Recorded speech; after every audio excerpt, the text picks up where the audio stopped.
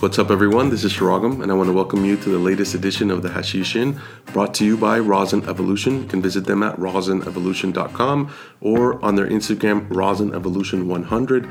As always, thank you for tuning in.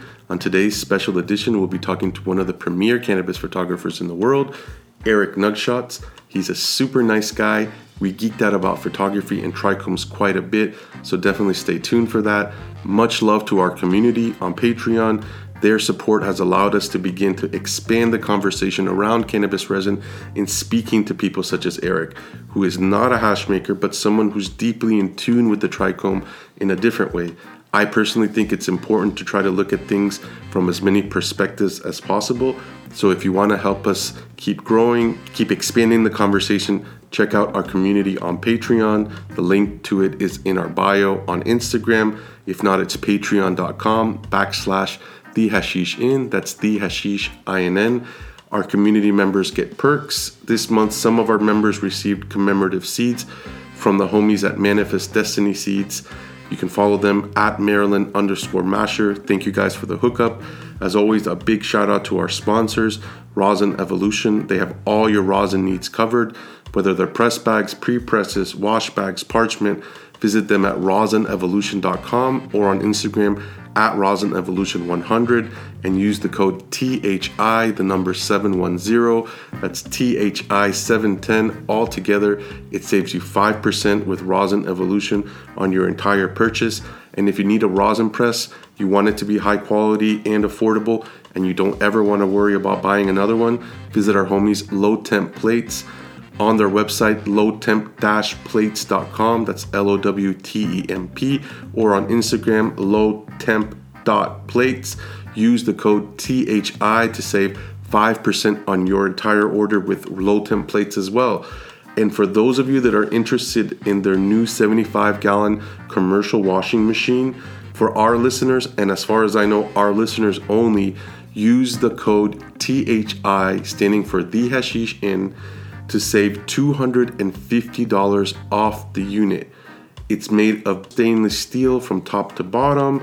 It's made specifically for agitating cannabis, and it'll come in at an unbeatable price, especially considering the high quality, something that Low Temp Plates takes pride in, giving you the most bang for your buck. Again, visit them at lowtemp-plates.com. Use the savings code THI to save 5% on all their gear, or use the letters THI to save $250 off their new 75-gallon commercial washing machine that go on pre-order on the 1st of October. A personal shout out to Joe Itza from Long Island Quartz, always keeping me stocked with Hashco swabs. They're super helpful in helping me clean the deep custom banger that he also hooked me up with. So thank you, Joe. Follow him at Joe Itza. That's JOEITZA. There's a link to his glass and his swabs from there. Thank you for listening, and I certainly hope you enjoy the episode. Today, I am beyond stoked to be here with Erik, better known as Erik Nugshots. You can follow him on Instagram at Erik, that's ERIK .Nugshots, or on his other Instagram, which is Nugshots. What's up, Erik? How are you? I'm good. Thanks for having me on. Absolutely, man. I've been really excited to talk to you. I'm glad that we finally got to do this.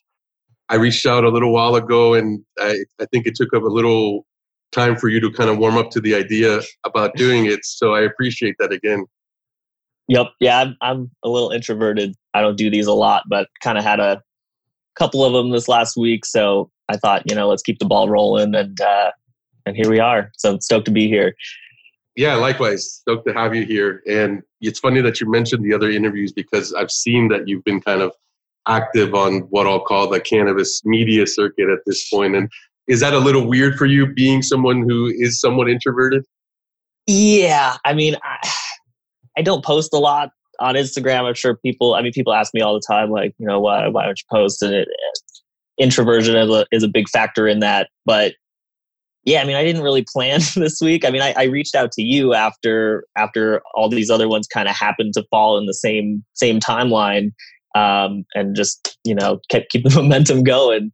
But it wasn't really planned. It just kind of happened to all fall in the same time. Yeah, for sure. And I'm sure you're a busy guy, and I know you end up traveling a lot to do shoots and stuff. So you probably don't have a lot of time to do this stuff. Yep. I mean, I guess I could say I have time on the road going too, because I like to drive. Just it's a lot easier. I like to camp, so it can kind of kill two birds with one stone, like camp in the cool spot on the way to a shoot, or sometimes I get to camp out on the farms, but cell phone service is really spotty driving through a lot of these, a lot of these farms are out in the middle of nowhere or got to go through the middle of nowhere to get there. So yeah, it's definitely tricky finding a good couple hours to sit down and get an interview done. Yeah, I'm sure, man. And, when you got into photographing commercially, or I guess you could call it pro, did you ever imagine this being part of the gig, kind of having a being more of a public figure than you imagined? I mean, I didn't even expect any of this to happen. I mean, photography has always been a hobby of mine, and just, I never even expected photography to be a career choice. It was always just kind of something I did on the side. I was really into computers for a while. I thought that was going to be an avenue. I thought potentially business. I actually went to school for mechanical engineering, only lasted about a year and a half, 2 years before I dropped out because I couldn't handle the math. I'm definitely kind of engineering minded, but the math is a big disconnect for me. Just never been able to do math. And then when the cannabis thing kind of started happening, it was a real big hobby for the first 5 or so years, and then kind of saw the way the industry was going, decided to jump in and try and make it a career. And I'm super stoked that it paid off. Really rough there first couple of years, but now we're here, and I definitely didn't expect the notoriety either. I mean, it's really cool. I wouldn't say it's something that I necessarily enjoy. I try and get back to everybody. There's so many DMs now, it's impossible, but I still strive to do that. Sometimes it's a lot of pressure, but I think I put a lot of that pressure on myself. I don't think it's too big of a deal, but yeah, I never expected it to get to this point, but I'm super thankful it has. Yeah, that's cool, man. Funny enough, I saw a post recently. I think maybe you reposted somebody else's where you were shooting somewhere in Bend, I think maybe for Highland Provisions. Mm-hmm. And, you added a little comment there where you said that you felt much more comfortable behind the lens than in front of it. And we were talking about that before we started the interview. And, it must be a weird feeling where people now know you. Like you said, you have that notoriety. And what does that feel like? I mean, I guess in your sense, it's a little weird in the sense that you are behind the camera. So what you're known for is your photographic work, mm-hmm. but still within the industry, I'm sure people know, who you are. Yeah. I mean, it's really weird. Like going into a grow now, it's people be like, oh, we're so happy you're here. It's almost like, I don't know how to describe it. It's like sort of celebrity, but I don't really like that side of it. Like people be like, oh, it's so great to meet you, and like tell me how they followed me for so long, and like it's cool, but like I just like being under the radar, and I like doing my work and producing quality content, and I don't know, I could do without the celebrity side, but it also affords me a lot of opportunities, and I'm super thankful for that side as well. But yeah, I'm definitely awkward in front of the camera, and prefer to be behind it and just in my own zone and quiet, and just kind of be behind the scenes. Of course, yeah. There's good and bad with everything, right? Like you said, it provides definitely opportunity, but it also creates a weird dynamic where you feel, sounds like a little uncomfortable with people like being like, oh, there's Erik Nugshots, Yeah, and like, well, then going back to that story the other day from Sam at Highland, like, he'll just put the camera in my face, and like, it's a story. It's like people do it all day, but like, I just didn't know what to do on camera. I just like pointed at the nug, and like, luckily he panned away really quick. But yeah, just being behind the camera is better for me. Yeah, you're there to do your gig, So let's talk about that a little bit. I've been especially excited to talk to you because as I was telling you a little earlier, I'm into the craft of photography. I, went to school for it. I don't currently practice or do anything outside of like my own, family life, but I love photography, and your work is like this intersection of the two things that I love, right? Like the craft of photography and the craft of cannabis. So that's really why I'm really super excited to be here with you. Like, do you feel similar? Do you feel like excited to mesh two things that you're passionate about? Oh, for sure. I mean, it's like when I first got started in cannabis in general, I got started started smoking about 19 years old. I was just before college, and I remember getting different strains and like seeing the different smells and the different effects, more so the smells at that point, because I was still getting into cannabis in general. But then the first time I actually shot a strain was, we got this GDP. It was just dark purple and smelled insane, like berries. And I think my friend at the time, my roommate, said it smelled like killing a unicorn or something, like absolutely insane. And I just had to shoot it, and got everything set up.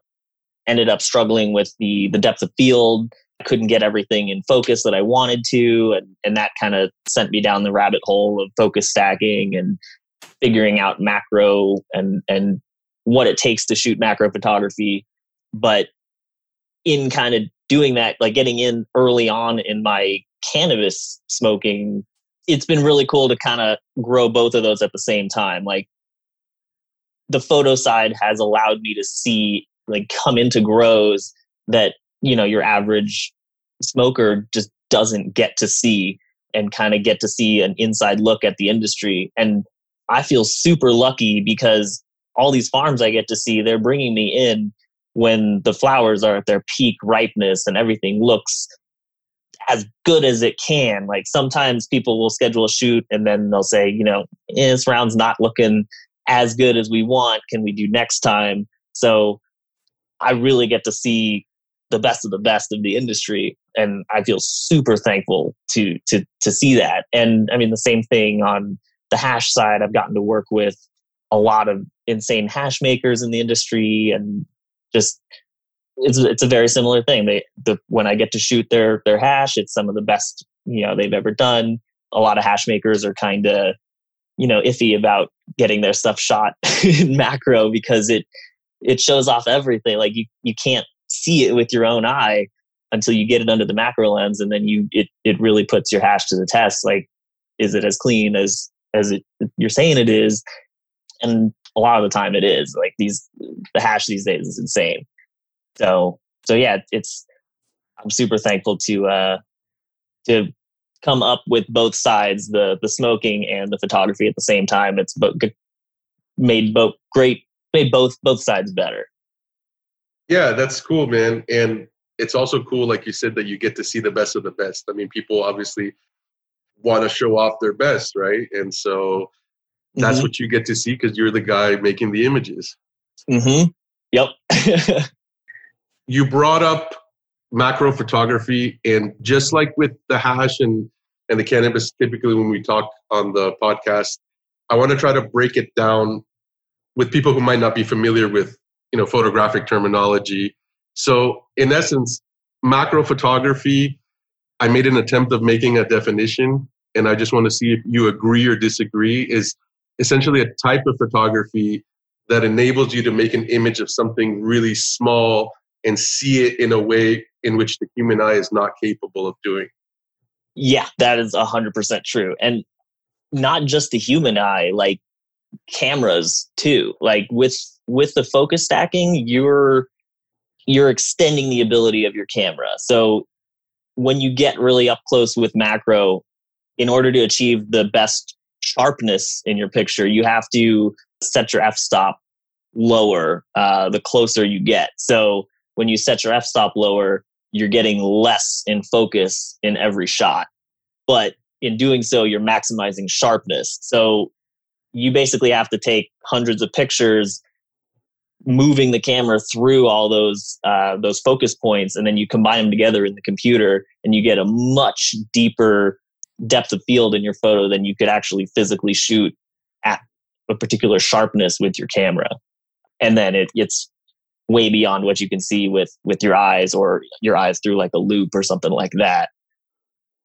Right. So what you're saying is, at this point with the technology, especially with the digital editing capabilities, and we'll definitely talk about stacking images, but you're able to create an image which otherwise could not really exist in a way. Like you're making a composition of tons of hundreds, possibly even thousands of photographs at times that all go together to make one image at times. Yep, exactly. I mean, it's almost like people are familiar with the panorama mode on their phones. It's a similar kind of thought process. You're using technology to capture more than you could capture in a single photo. It's not something that you can like see with your eyes. You can't see. I mean, I guess you kind of can see 180 degrees, but you're really only focused in the first, 50 degrees in front of you, wherever your eyes are looking. But you can kind of see out to the sides. But with a panorama mode, you can see it's all in sharp. It's perfectly sharp from left to right. It's the same kind of thing with stacking. You're pushing the abilities of optics with technology. Right. And, I wanted to talk about something that I feel is like kind of maybe a misconception or somewhat of a common myth, that the camera is the most important part to making a good photograph, especially in the case of macro photography. Yeah, that's the number one question I get in DMs or in comments. People are like, what camera do you use? And my favorite way to answer that is it doesn't matter. With macro, the lenses and the lighting are way more important than the camera. I upgraded my camera a couple years ago from 18 megapixels to 50 megapixels, and I still use the same lenses. It's just I'm able to capture that light a lot more. So in a sense, the camera does matter, but the lenses and the lighting are way more important than the camera body itself. You could put any camera body with these lenses and still see the trichomes, but you need the proper lenses to focus the light that close, and then you need bright enough light in order to get the camera settings proper, so you can not get vibration, and you're getting enough light everywhere in there. It's all balancing f-stop, exposure, ISO, and the flash power to kind of get the best picture possible, or to get the best source images so you can stack those pictures as good as possible. Right. Yeah. So, this is not a photography show, but since we're talking to one of the premier photographers in cannabis in the world, I would say, let's talk a little bit about that. Like, why is it that the lens is so important? Well, with macro, it's really specialized. Like you can't just go buy a camera at the store and immediately start shooting trichomes. I mean, you can, if you wanted to get started with macro and you don't want to buy a dedicated macro lens, you can get what are called extension tubes, and they basically just move the lens, whatever lens you're using, away from the sensor a little bit more. And if you think about how the light travels through the lens, it basically casts an image onto the sensor, and the lens is designed to fill the sensor completely. So when you move that lens away from the sensor, you're basically, think about just taking a projector and moving it back from the screen. You're going to be projecting a much wider image, and your sensor is basically collecting a smaller area of that image. So you can get pseudo macro, but then the light that's getting transferred through the lens is less on the sensor. So you have to you have to up your flash brightness to compensate for that. Getting really technical, but macro lenses are the best thing you can do just to maximize quality. But then it's a specialized component, which comes with other specialized tools needed, like the Canon MPE 65 millimeter is the macro lens that I use for most of my stuff. And it goes from what's called 1:1, which is whatever you're seeing in real life is the same size on the sensor. So then it goes all the way to 5:1, which is whatever's showing up in real life is 5 times bigger on the camera sensor. And that lens doesn't have a focus ring. So in order to focus it, you have to physically move the camera forward and back, which requires another specialized piece of equipment, which I use the Stack Shot. It's made by a company called Cognisys, and it's designed to just move the camera forward and back really precisely. So depending on the magnification you're at and f-stop you're at, you have to tell it how far you want it to move between pictures, and it varies depending on magnification. But basically, once you get it all programmed, you just press start, and I just walk away to limit vibration, and it'll take a picture, move however long I programmed it, sometimes down to 1 to 2 microns between pictures if I'm using microscope lenses. And then it'll just go through capturing wherever I start, the front of the focus point, all the way through, everything in the picture that I want to, or that I programmed it to capture. Sometimes it takes 15, 20 minutes to to go through and capture one picture. And then I'm left with hundreds of pictures that I then have to throw into the computer and stack on that side. Yeah. So I feel like there's so much to unpack there. Let's talk about the brightness of the lens that you've referred to, right? So bright, I guess in this case, just because I'm a little familiar with photography, is sometimes referred to as big glass, right? Glass that's able to open up really, really wide. Essentially, you're able to use almost the entirety of the lens to get a brighter image. Yes. So in normal photography sense, yes, that would be the case. But when you get into the macro mode, a lot of stuff that applies to normal photography kind of gets thrown out the window. Okay. So like on let's say like a big glass lens, like let's say the first thing that's popped into my head is like the Canon, I think it's an 80 millimeter. It goes like to 1.4, just huge chunk of glass. And in this case, the lower the number, that 1.4, the bigger the glass, right? Correct. The bigger the opening, the aperture, the bigger, more light can come through the lens. So in that case, if you're shooting wide open, you have a super shallow depth of field. Like that'd be what people use for like portrait lenses. You get that really soft background, that bokeh. And if you want more in focus, you just stop down. You go up to like f11 or f14 or whatever, and then you get more of the background in focus. But in macro, it doesn't really work like that all the time, because you run into what's called diffraction, which means it basically softens the image. So you do get more in focus, but it's not sharp. It just looks kind of soft. Okay. So when you get close, I don't know exactly where it starts setting in, because it's like, it's a gradient. It's worse the more zoomed in you get. But I'd say around 1:1, you got to start finding the sharpest f-stop. And then that's where stacking comes in, because once you find that sharpest point, you're pretty much limited to whatever depth of field you're getting at that perfect sharpness. And then you basically have to stack from that point on if you want more in focus, or you stop down and then you get that diffraction softening. And it's a classic problem. People, newer macro photographers will reach out to me all the time and they're like, why is this so soft? And my first guess is always diffraction. I'm like, got to read up on diffraction. It's going to solve all your problems. But it's like, that's where the rabbit hole begins. And then once you get diffraction, you start seeing all these other crazy optical terms like airy disk, and I can't even remember all of them, but it's a rabbit hole. I don't even understand it all completely. I bet, man. And that's so interesting just to hear how like going from one type of photography to a different type of photography, it really changes the technical challenges. And like you said, there's a different understanding that you have to have. And, if somebody that hears this, it helps them figure out why their pictures all look so diffused, then that's great. Well, diffusion is another one.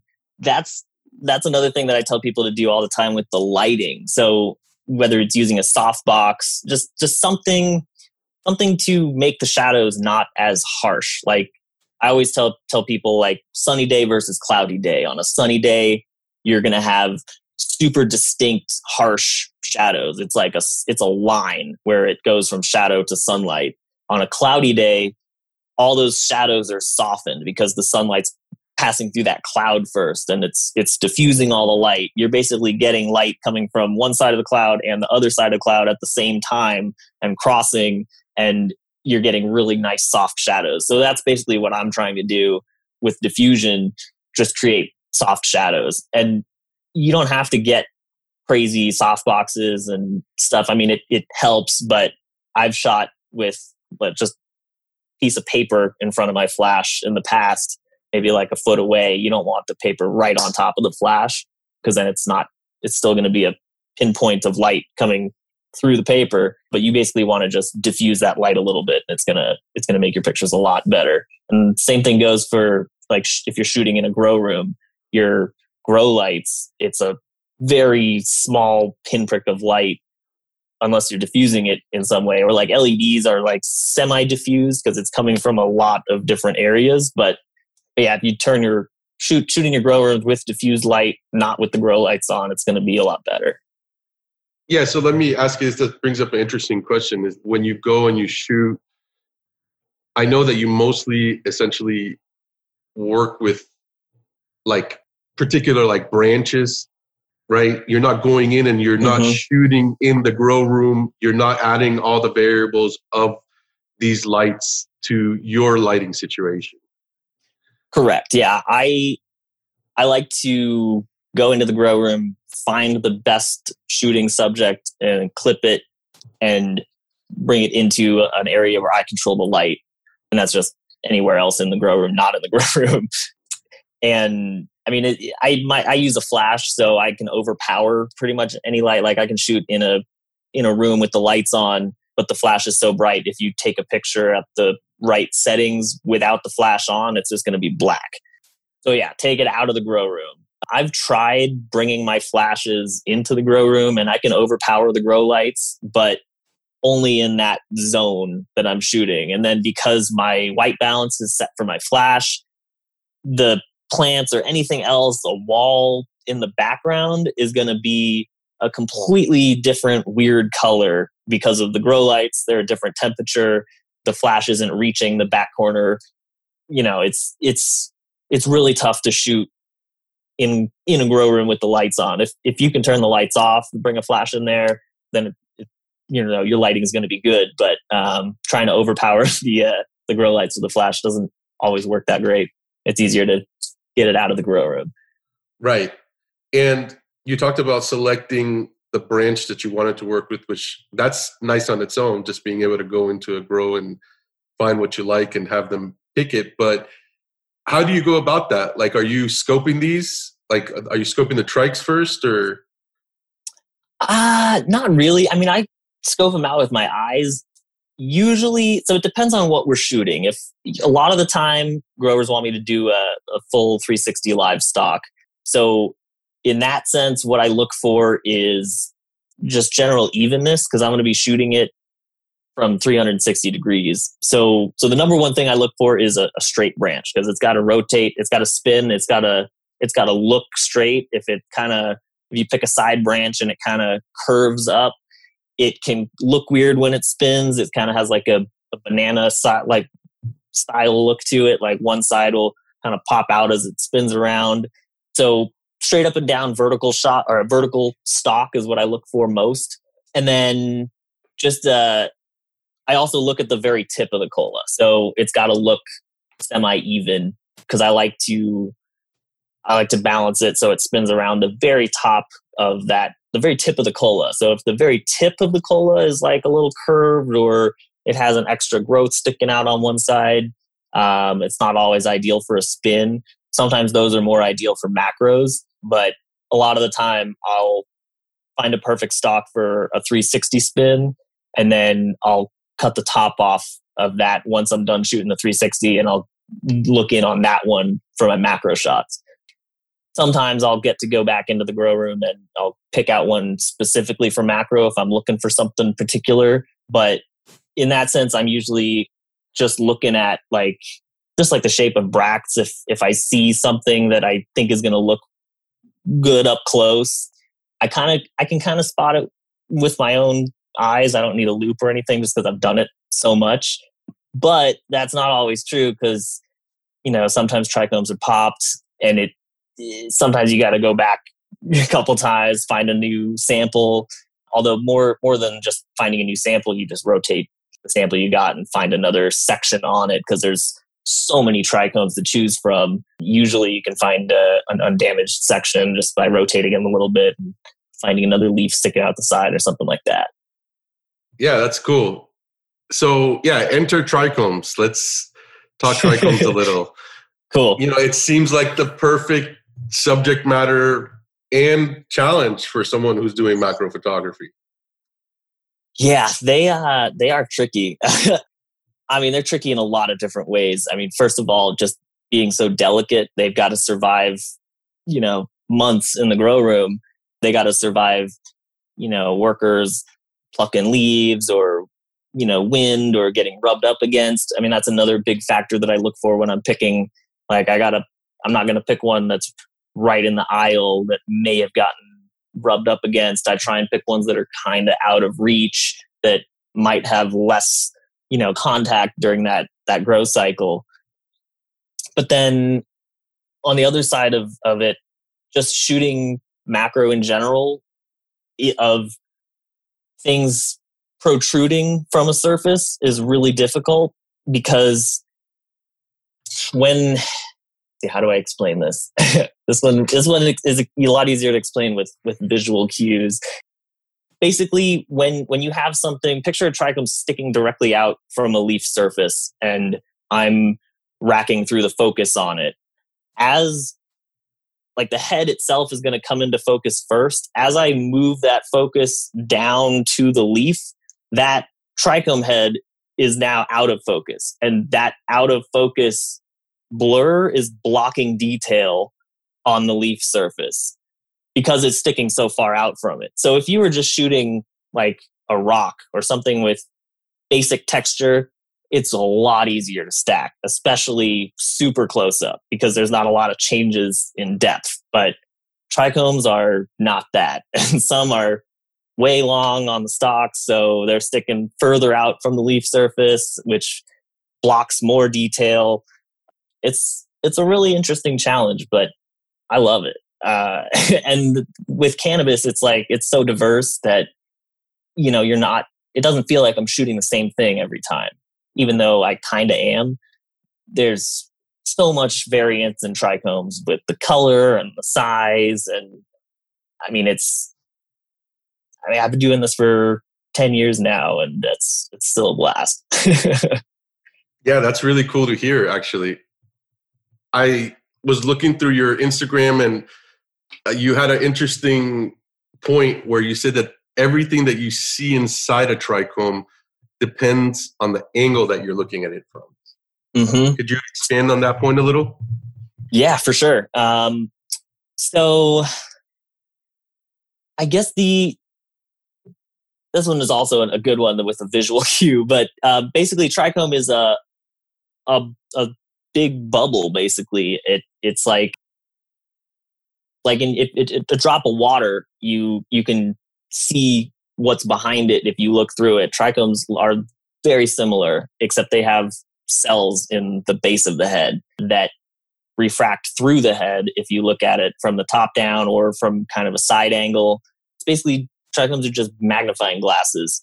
So everything that's around them, because they're spherical, everything around them is refracted. So you kind of have to picture it you kind of have to go in understanding that it's refracting everything around it and think about it in terms of that. And the other thing is everything, if you're looking directly through a trichome, what you're seeing is upside down and backwards because it's acting like a lens. So you have to flip that in your head, first of all, and then understand if there are any, if you're getting any of those secretory cells refracted through it. if you're getting like, if you're looking at it from a side angle, you might be seeing the leaf, the other side of that leaf upside down and backwards through the trichome. Like there's so much going on. Like I'm still learning, and I've been seeing trichomes up close for years and years now. And it's always a learning experience. There's always something new and weird going on that we're trying to figure out what's happening. Yeah, it's exciting, man. It definitely is. I don't know if that explanation was good though. Well, I think you touched on some points that I also wanted to talk about, which kind of going hand in hand with that question is, again, studying your work and looking at some of the things that you were posting. One of the most interesting, or I guess important things to understand when looking at trichome photography at that scale is that you're going to be always seeing four things when you look at them, right? One of them being the reflection of the flash on the surface of the heads. Yep. Then, like you were saying, the refraction of whatever is directly behind the trichome. Mm-hmm. Additionally, the surface texture of the waxy coating of the head. Yep. And the last thing being the magnification of the cells inside the base of the trichome where it's attached to the stalk. And you went on to say that trichome photography is cool, but it's much cooler when you actually understand what you're looking at. So having looked at that and processed that and looking at your images, you see them in a different light. 100%. Yeah. Yeah, I think you nailed it there. I mean, one other thing I can add is like having seen that as a photographer, looking at other photographers' trichome pictures, you can kind of see what their lighting setup was, and you can kind of start to unpack how they set the picture and what's going on, how it's being illuminated. Because there's a lot, like if you change the lighting, there are different things that can be illuminated, and things can look totally different. Like the surface texture is something that you don't see a lot because of just the way that I'm lighting up the scene. And if you change that light, maybe light from behind or light from the side, or try and, remove that, the reflection of the light, you can see other different things. And that was another thing that I thought was super fascinating with doing some of those macro spins is you're only with a normal stack, you're only seeing one point of view and you're inferring what else is going on. But you can actually rotate it and see the same scene from a slightly different angle, and other things get illuminated. It really helps put into perspective what's going on. Like I was wrong with a lot of guesses I had thought of what was going on until I started spinning them. And that was where it really became clear of like, they're all lenses, and you're not seeing what you think you're seeing, with like, especially the color, like amber heads is a misconception. I feel like, and I could be wrong because, I want to do more of like shooting the same plant at different stages and seeing how the trichomes develop depending on how long or how mature they are on the plant. That's something I don't really get to do because I'm always coming in and shooting the trichomes at, the finished stage. So rotating and seeing the trichomes from a different angle really helps put what's going on into perspective. Yeah, and anybody who has not checked out that video that you made, the one that you were referencing when talking about trichomes being clear but maybe appearing not to be through certain angles, or like you said, angles. Yeah, I mean it's if you look at it from an angle where you're going to see those the secretory cells in the base of the head, if those are visible in the head at that angle that you're looking at it on, then it's going to be, I mean, if those secretory cells are clear, then you're going to see like this kind of, I don't know, it's like a checkerboard pattern almost, but it's all clear. You get a kind of bunch of different light refracting. It doesn't look like a checkerboard, but you see there's like texture and there's stuff there. It's not clear. But when the plant gets to that, its final maturity, those cells start to amber out. if you still look at the trichome from an angle where you can see those secretory cells and they're amber, the whole head looks like it's amber. Right. Yeah. That's one of the most fascinating things I've seen in a while. And I was saying, if you haven't seen that video, you should definitely check it out because it really challenges that notion of trichomes turning a particular color. But then again, you have weird exceptions with like your last post where you have these splotchy purple heads, where like it's not even the whole head. It just looks like it's like these little splotches of it, Yep. And I mean, from what I can see in the pictures, because that's all I have to go on, just what I'm observing, and having a wide kind of database to pull from those observations is kind of where I'm drawing these conclusions from. But yeah, those pinks in the heads, it doesn't look like it's that, because it shows up way earlier on. It doesn't look the same as that ambering. The ambering, it looks like it's the whole cell, whereas the pinks, it looks like it's just maybe a section in the center of the cell, because it's the whole head isn't pink. It's like this polka dotted thing. And then actually, I found a couple other pinks in the heads that are different than that on some pictures. I was just looking through, trying to find some other stuff in the last couple of days, and I found some Skittles trichome heads that it actually looks like the center of the stalk where it meets the head. Those, I don't know if it's 3 or 6 cells, but it looks like a little orange slice. If you look in the very center of the trichome, top down, it looked like those little orange slice cells were turning dark purple. It didn't have the polka dotted look of all the secretory cells. It was just a couple cells in the very center. And so there was another different color form of trichomes that can come up. And that wasn't predominant over the whole plant either. It was like a little cluster in the bottom of a leaf that had them. And I had completely forgotten about that expression of color in the trichome heads until the other day.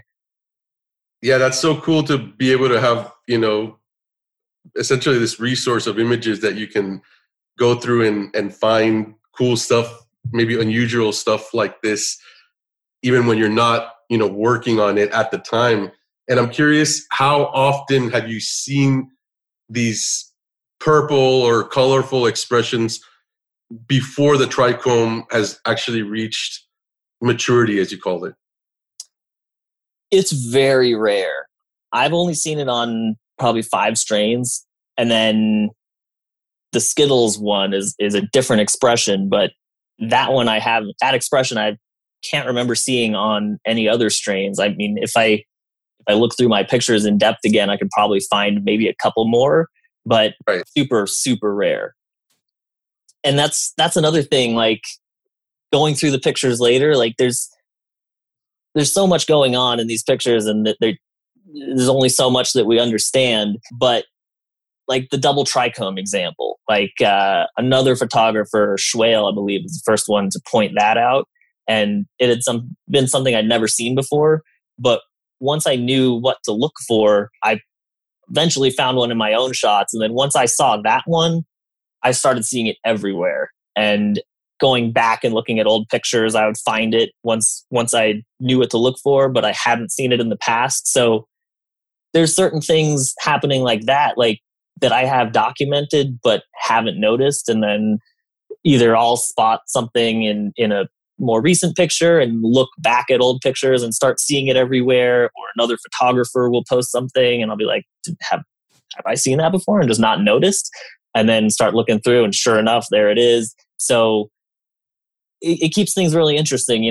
There could be something new we discover tomorrow that, we never knew. And honestly, like 2 days ago, that happened. Kurt Ice, another super talented macro photographer, reached out to me with like this weird, you really have to see a picture, but it's like on the edge of a leaf, this kind of clear leaf material, almost looked like new growth.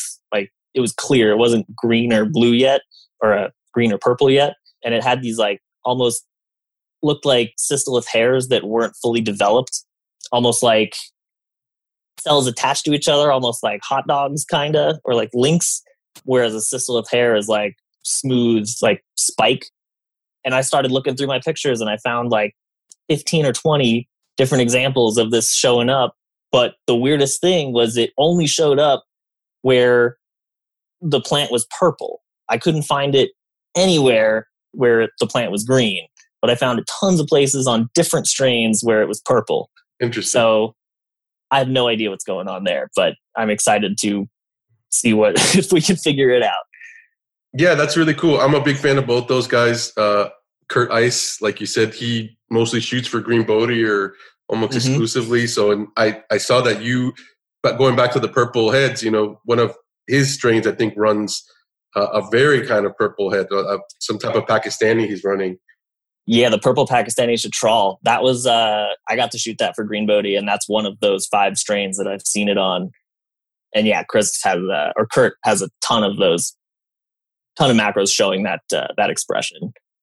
Yeah, and like you said, Schwell, I've never actually known how to pronounce that until now, but yeah, big fan of his work too, and that head that he's captured recently, where it has that, they're calling it the weak neck, yes, good for hash making. That's also super interesting to me. Have you come across that at all? I mean, that's another one that I have definitely seen it, but I didn't notice it until he pointed it out, and now it's one of those things I can look back on and see it, in a bunch of different pictures. I mean, it's not super common, but if you've shot hundreds, maybe thousands of strains, you'll be able to find it in a couple of them.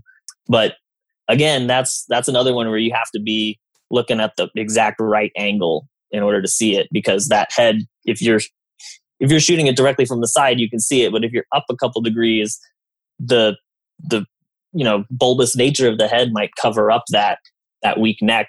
So it's one of those that you gotta capture it at the right angle to see that.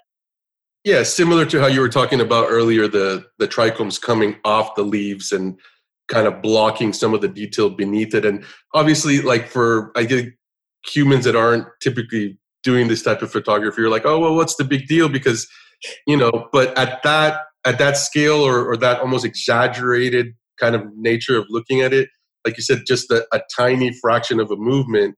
I've heard you talk about your rails move like 1 micron at a time, which is nuts. Mm-hmm. Yeah, with the 50x objective that I have, it's about 1 micron per step. That's ideal. But going back to the stack shot, 1 micron per step is pretty much the limit of that. And using anything at its absolute limit, it's not going to perform, the best. So certain times it'll stack a little bit more than 1 micron or a little bit less than a micron, or like it'll bind up a little bit and it'll like skip ahead 4 microns. And, that limits your detail in your picture. You need 1 picture every micron in order to stack it completely. So I ended up buying a new rail. It's not something that you can get off the shelf. It's like an industrial rail. And I got it off some guy that was using it for something with DNA. I don't remember exactly what, but just got it off eBay and got an adapter kit to connect it to the stack shot controller. And that one will go like 0.3 microns per step.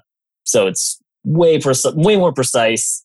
Doesn't have any backlash. It's like, after using that one, I can see all the limitations of the stack shot. And like, so I've been using that one for a lot of my stacked spins and my really up close work lately. And it's just night and day difference from the stack shot.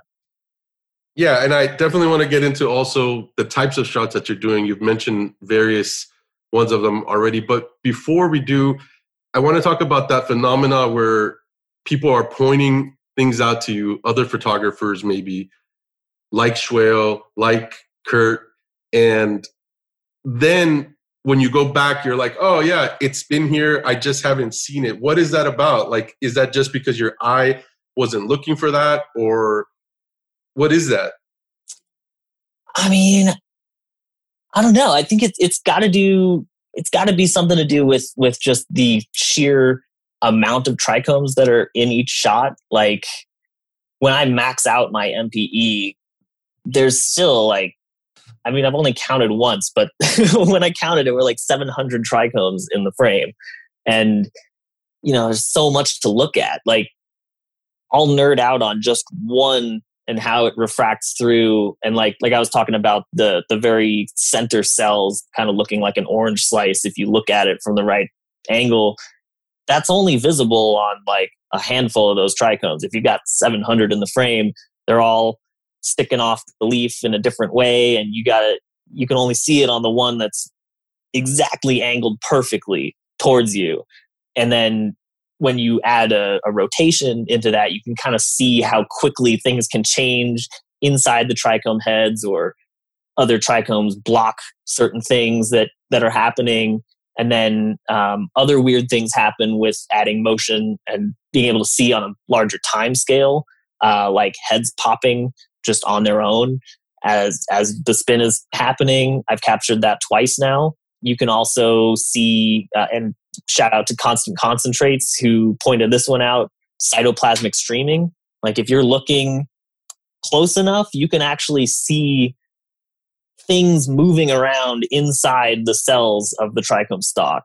And I don't know, what we just like did some Googling, and the closest thing we could find was cytoplasmic streaming. Just, things inside the cells moving nutrients and stuff around to other parts of the trichome. So, it's stuff like that. Like, who knows what we're going to find next? And, it's shout out to all the other photographers out there. Like, we're just a community, and we try and be friends with each other for the most part, and share knowledge, share interesting things. And, just more people looking at something, the more understanding we're going to have of it. For sure. I agree. I think that's really cool. And again, as I told you before we started, in a weird way, I find parallels between the craft of photography and the craft of hash making. It's like you have to know your tools, but you also are doing it from almost like an artistic sense. And so you need to control variables to get the result that you're looking for. And just like hash makers share information, photographers share information, and the community pushes forward. So it's really cool to see, Yeah, 100%. Yeah, I mean, when I started doing this, there were only a couple of other photographers, Schwale being one of them. Going back and forth with him really got me off the ground with the macro side of things. Beer Goggles is another one. But yeah, just the community aspect is huge, and just not seeing each other as competition, I feel like is major. I mean, we are to an extent, but I feel like there's enough work to go around, and the cannabis industry is just booming right now. I feel like there's a place for, if you want to come in and do macro photography, I mean, now's the time to jump in and, get your piece of the industry. Yeah, for sure, man. And yeah, shout out to Beer Goggles. I used to enjoy his macro that he was doing as well. Yeah, he and Schwale are both super talented photographers and super talented hash makers. So there's another parallel there. Yeah, for sure. And I'm waiting for both those guys to come on. So okay. I think this is a good time to take a smoke break, though. I wanted to take another opportunity to thank our community on Patreon for allowing us to produce this episode with Erik Nugshots, and to give a shout out to some of our biggest contributors, including American Hash Makers in Washington, Hash Makers Union 73 in Ohio, Mario in Illinois, James the Casual Cultivator, Haji aka Solventless Terps, Jose, Kyle the Full Melt Fiend, Kevin from Lifted Indina, the homies Nate, Daniel, and Big C, Joe Itza, Adam from Mission Hill Melts and his awesome partner Hana, Totem Solventless in California, Manchu Gardens in Denver, and our good friend Jendo 420. Thank you for listening. Now back to the episode. So, now that you've been working with cannabis for like 10 years, like you said, how much respect have you gained for the cannabis plant and for cannabis cultivators? Oh man, it's been pretty much a journey of gaining respect nonstop. I mean, in the beginning, I was just going to dispensaries and buying flower that I thought was, interesting looking or smelled interesting. I wanted to try it out just because I'd heard the name. and it was from friends or online or something. So that was pretty much how I got started shooting. I would just go to the dispensary, buy an eighth or a gram and shoot it. So I was spending a lot of money at the dispensary trying to get like small amounts of vast bunch of different strains. So I got to try a lot early on, but going to the dispensary and not really ever having seen a live plant, there was a disconnect of, how it goes from a plant to what I'm smoking. And after a couple years shooting nugs, finally met a grower that would let me come to the grow and shoot live plants. And that was super eye-opening for me, just to see a flowering plant. I mean, I'd seen like clones for sale in the dispensaries, but I didn't understand how it went from one to the other. And then getting to see the live grow was just on another level. Like the other side of just shooting dispensary weed was that most of the trichomes were already like knocked off, and I was trying to shoot macros, but it was like a mess. Like I was seeing popped heads or just headless stalks, like, leaf material just left in there during the trimming process. Like it was just a mess. So getting to shoot live strains for the first time was mind blowing because all the heads were still there, and it just looked totally different. So, and then once I really got into shooting the live, it was just more and more and more respect for the growers that were doing this at the top levels. And even now, like the organic side of things, like I got tons of respect for the people that are growing super organic, using minimal or just organic pesticides and just trying to keep everything like as clean and organic as possible. It definitely translates to the flavor. And that's what I'm trying to do this year. I'm not a grower or anything, but I've got some living soil and a couple of little plants growing in the backyard. And, I'm going to try and make hash this year, but I'm not expecting too much. But I just want to learn, and, I got nothing but respect for all the growers out there and trying to push the craft forward. And, and the hash side is something that's kind of new for me. Well, not really that new, but as far as like my whole career of being around cannabis, it's pretty new. And just to see how far that's come in the last couple of years with rosin and just the different forms it can take, and getting to see some of these solventless labs where it's actually getting produced, and just it's got to be quality from the grow all the way, the harvest, the washing, rosin, everything has to be top notch for that product to come out top notch in the end. And just nothing but respect. Has growing your own that you mentioned at all contributed to understanding how difficult it can be to grow the plant? Oh, yeah. Elite level? Oh my gosh, yeah. I mean, my first time I grew was I just had a little closet grow, and one of my buddies, Rosin Evolution, kind of helped me get started.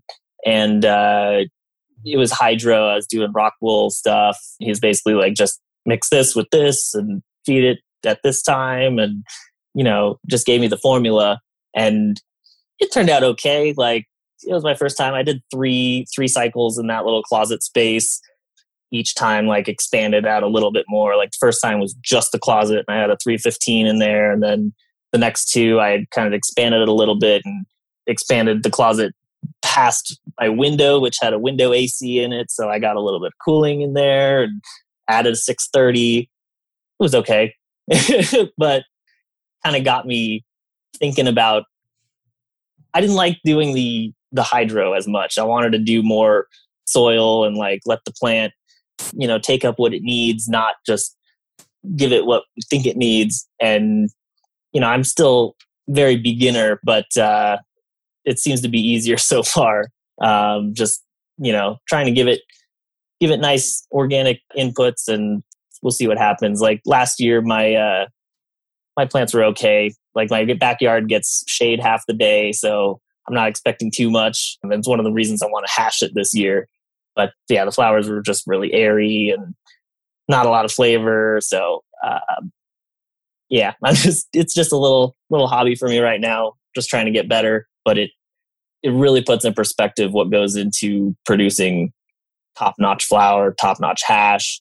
You can't just, dive in and produce at an elite level. Like these guys that have been doing it for 20, 30 years are still learning. I mean, they're amazing at what they do, but they're still trying and tweaking and experimenting, and it's what you got to do. Yeah, I think there's always something to learn, man, and something to try, So I can definitely see that. And I'm curious, just because you brought up you're going to try to hash some of your plants. What are you growing this year? Because I know you're homies with some cool hash makers. Shout out Taste of Cascadia, So Oh, yeah. What gear are you growing? So I'm growing, I popped some seeds. I've got 3 phenos of Squirt, which is a Humboldt Seed Company strain. It's Blueberry Muffin by Tangy. Okay. And I'm a big fan of the fruity strains. And that one is actually really near and dear to my heart because Humboldt Seed Company 2 years ago did the mega pheno hunt. They had like 15,000 different phenos, and it was like a little trip. They brought a bunch of people out. I got to shoot some of the plants, so that was the reason I was there. And we got to go to like 6 or 8 different farms and basically wander around the fields and just sniff all these different phenos and try and like narrow down the winners of what they should keep the phenos of. And my pick was pheno number 95 at the Humboldt Seed Company farm, and it turned out to be what later became Squirt, which was Blueberry Muffin by Tangy. So that was my pick, and he hooked me up with some of the seeds, and so now I'm growing that. So I'm super excited to see how that comes out. I don't know if it's going to be a good hash strain or not, but the terps don't lie. So I know the terps, like already on the stem rubs, it's smelling insane. So I'm really excited about that one. And then I've got one strain of orangutan titties, which is Exotic Genetics Grease Monkey by Skittles. Okay. And that one's smelling insane too. And then Jay Plant Speaker gave me a cut of GMO Fuel F4. So that's the only clone I'm running outside. So that one should be super gassy and should hash well. We'll see. But right. Again, I'm going in with zero expectations. I just want to, experiment, try and make my own hash. I don't have a freeze dryer or anything, so I'm going to try and air dry it. Luckily, Nice. It's like 30% humidity here all the time. So, I've got, hopefully it'll be not too hard to dry, but I'm going in with zero expectations. If I completely screw it up, that's fine. I just want to learn and kind of have a better understanding of what it takes to, produce top quality hash. And then I feel like once I've made enough mistakes, I'll reach out to some of my friends and be like, okay, now let's do this right and really learn how to do it. But I know it's like, I gotta make some mistakes and and screw some things up first. For sure. I think that's super cool, man. And that you can do it almost at a hobby level and just go through the learning process is pretty cool. And I think it's cool that you're going to air dry, and you said you're in Bend, right? So you have that low humidity. Yeah, it's brutally dry here. I just got to keep got to figure out how I'm going to keep it cool because it's going to be pretty warm, but I don't know. We'll see what happens. Cool. Yeah. And, just because it sounds so interesting, I want you to talk to me a little bit more about that experience of going to that massive pheno hunt with Humboldt Seeds, right? You said? Yeah, Humboldt Seed Company. Okay. Yeah, tell me a little bit more about that. Like when you say massive and you mentioned 6 farms, like how many phenos were they running?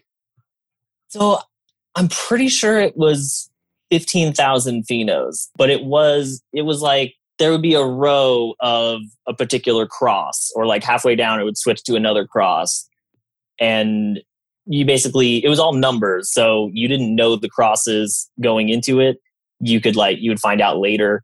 But yeah, I mean, we would kind of split up into, I think there were probably like 40 different people there. So we just kind of wandered through the farm with, they had a little note sheet. We could write down like different notes of, the structure and smell. And I can't remember everything else that was on there, but yeah, we just wandered. It was like, I think it was 2 or 3 days that we were out there. It was like full, schedule. Like we would go to this farm from this time to this time, and then go down the road to this other spot and have lunch, and then go to this other farm. And so it was just like the best weed tour possible. Yeah. I feel super thankful to have been a part of it. And yeah, some really, really crazy good phenos came out of it. One of the other ones that I'm thinking of right now is vanilla frosting. That's a top favorite of mine right now. I just shot some for 2 farms. The one I got to try so far is from DM Farms down in, I believe, Salem, but they're up here in Oregon. Just terps are off the charts. It's amazing. Like flavor in the joint all the way to the very bottom. 3rd bong hit off the same bowl, still flavorful. It's you got to try it if you can get your hands on some. And hopefully it's a good hash strain too, because I feel like it would flavor off of a dab would just be insane. Yeah, that's super cool, man. And, you mentioned liking fruity type profiles. What were some of the things that you were smelling on that tour? Like, was there anything that was just like strange or different? I mean, trying to remember. It was 2 years ago, so It's been a while. it's tough to remember the exact profiles. I mean, the thing that's really sticking out for me is that squirt strain. It was just off the charts. Like, like Forbidden Fruit has its own like orangey flavor, and Tropicana has its own orangey flavor. It's like something somewhere in between those, but also off to the side a little bit. Like it's almost got like a blood orange vibe to it. Like there's like a metallic-y sweetness along with the orange. It's tough to describe, but that's the one that really sticks out in my mind. And then there were a bunch of different, I remember this like really dark purple. I can't remember the cross on it, but it smelled like strawberries. I hope they kept that one. There were some that were like super mango-y. I don't remember too much like really gassy ones there. There was a lot of interesting fruity kind of vibes, which is fine with me. Although I love the gassy side too. But yeah, it was just so fascinating seeing all the different diversity, and it was all outdoor farms, like some light depth, some full sun, nothing indoor. It was just wandering through fields of huge plants and just such a laid back vibe. Like my dogs were running around at some of the spots. It was just great. It sounds great, man. So, going back to the Granddaddy Purple that you talked about earlier being one of the first things that you shot, and then combining that with what you talked about later, which is the fact that when you were shooting weed that you were buying at dispensaries and it was pretty beaten up in one way or another. Mm-hmm. I'm curious, have you seen it done right? Is it possible to get to the dispensary and still be like intact? I guess my standards are pretty high. So I'd say like for what I would ideally like to see, no, there's no chance.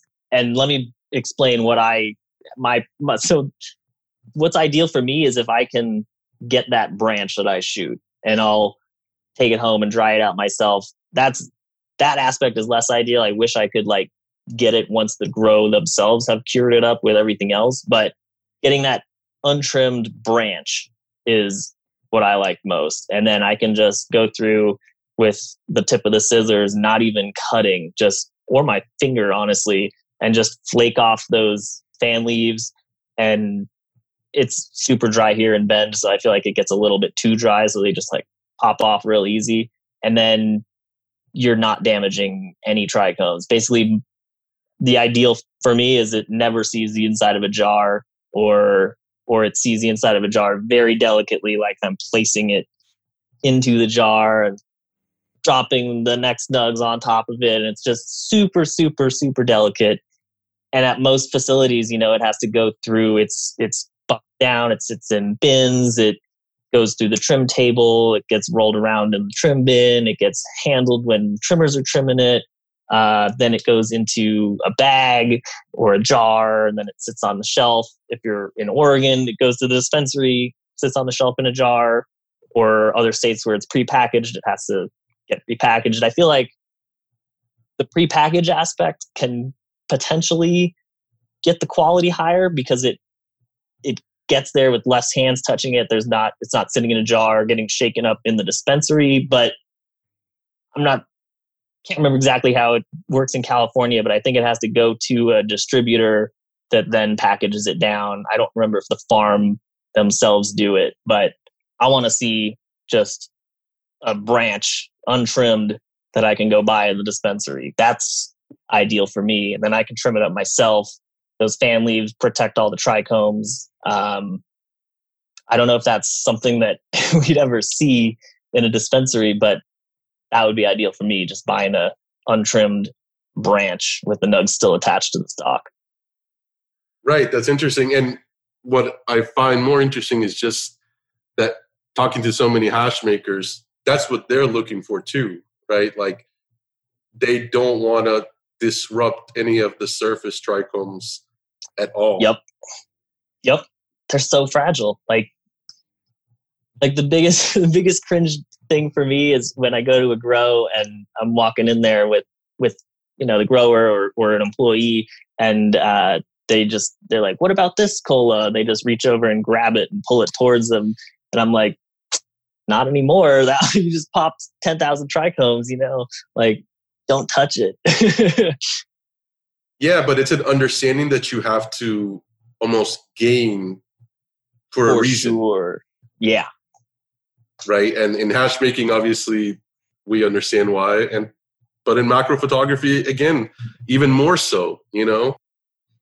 Yep, for sure. Like, yeah, trichomes are so fragile. Like, just like if you touch the plant and you notice that it's like you can smell it a lot more, that's because you popped a bunch of trichomes and you released the resin from the inside of the heads. Like, I really like it when I can pop a jar and smell nothing. Like, and usually the only time that happens if I have the nug like clipped to my little magnet clips and it's in the top of the jar. So when you close the jar, the nug is just suspended in space and it's not touching the sides of the jars at all, because touching the sides of the jars will pop trichome heads. So if I can open that jar and it smells like nothing, that's great for me because I know right. that no trichome heads have been damaged. And I feel like for a lot of people, they'd be like, what is this? You know, it smells like nothing. But once you pop some of those heads, that smell comes right out. And I mean, I have nugs that I've left suspended in jars like that for, like, I have some that are like 3-4 years old and they smell like nothing. But if you pop a couple heads at the bottom, that smell comes back. I mean, it's not exactly like day one because it's so old, but you get that vibe from that strain and you can definitely still smell it. Right. Just the less handled and the more carefully you're taking care of those trichomes. Yep. In essence, they're able to stay on there and stay intact. And one of the things that I found fascinating about one of your recent interviews is something that you brought up about popping a trichome with like a dab tool or something. But what was the fascinating part, I guess, was the fact that you said after you popped one trichome or a couple of trichomes, the other trichomes that you were trying to pop with that same tool that had like this residue from the other trichomes were not popping as easily or at all. Exactly. Yep. Yeah. So the context for what you're referring to is an old video I did.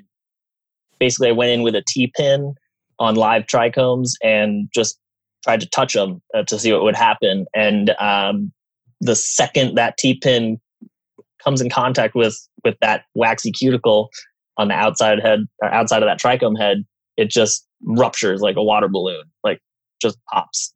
But once that resin from the inside of the head was on the tip of that T-pin, I could touch other heads and that resin would act like a barrier. Like the resin would stick to the head, but that head wouldn't pop. Right. And I mean, if you fiddled with it enough and like you could get it to pop, but that resin would act as a really nice protectant. And the other thing that I thought was super fascinating was you could touch, if I took that T-pin and I pushed on a stalk and basically pushed two heads together, the heads could touch each other and not pop.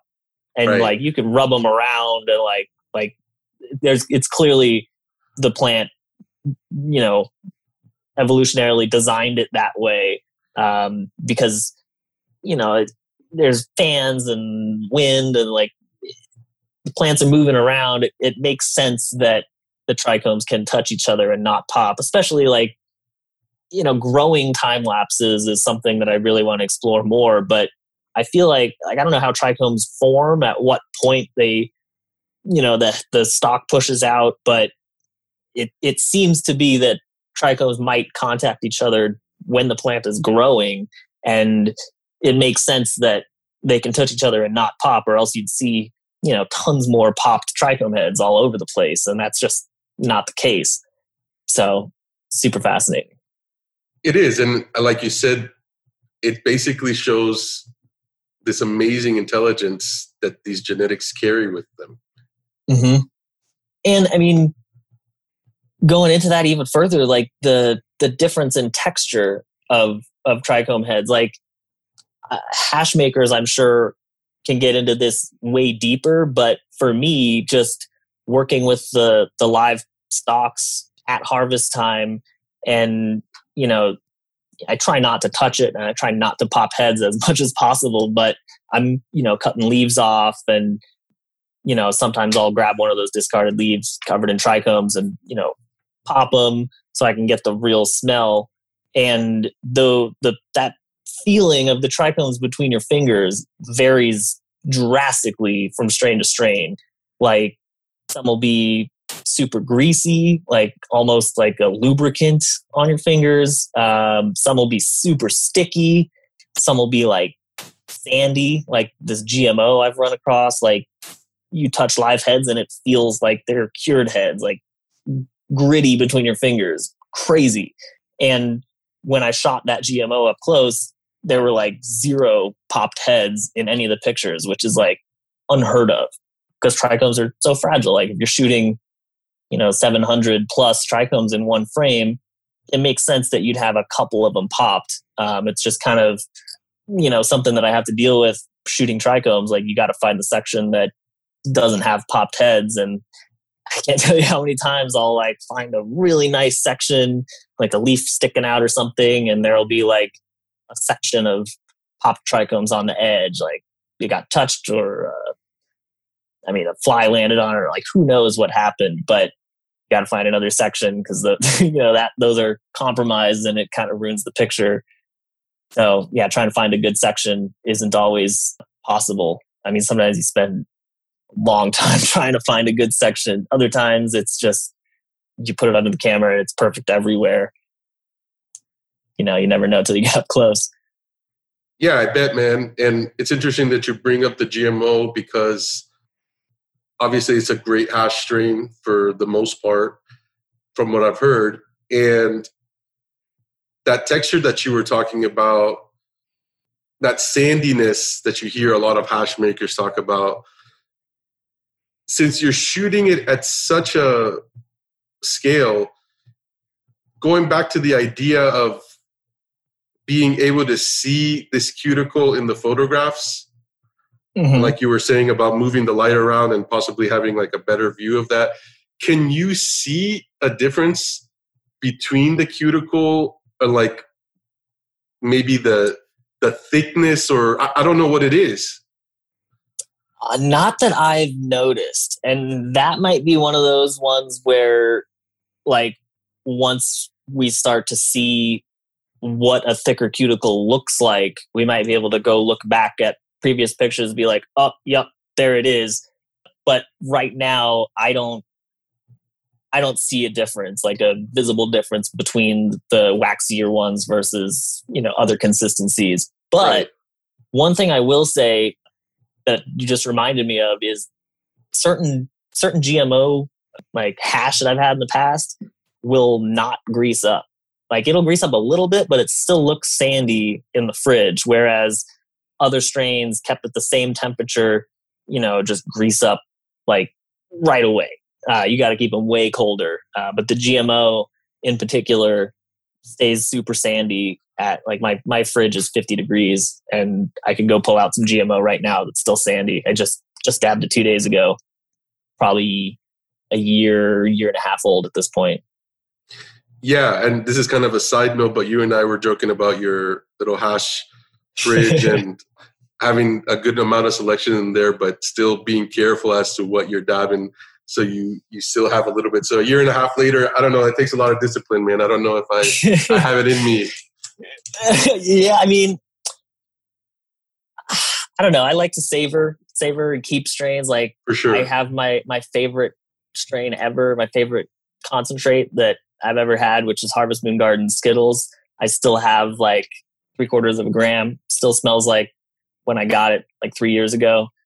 I'm just cherishing that. Like I'll do a dab like on 420 and 710, and maybe when friend is in town that loves dabbing that I haven't seen before, I'll break it out. But there's a couple of them like that just kind of sit in there and only nice. Special occasions. But yeah, I don't know. I like trying the diversity, so I'll pick up a couple grams here and there and dab on those and save the older ones. And really lucky that a lot of people give me some samples to try. So yeah, that's awesome.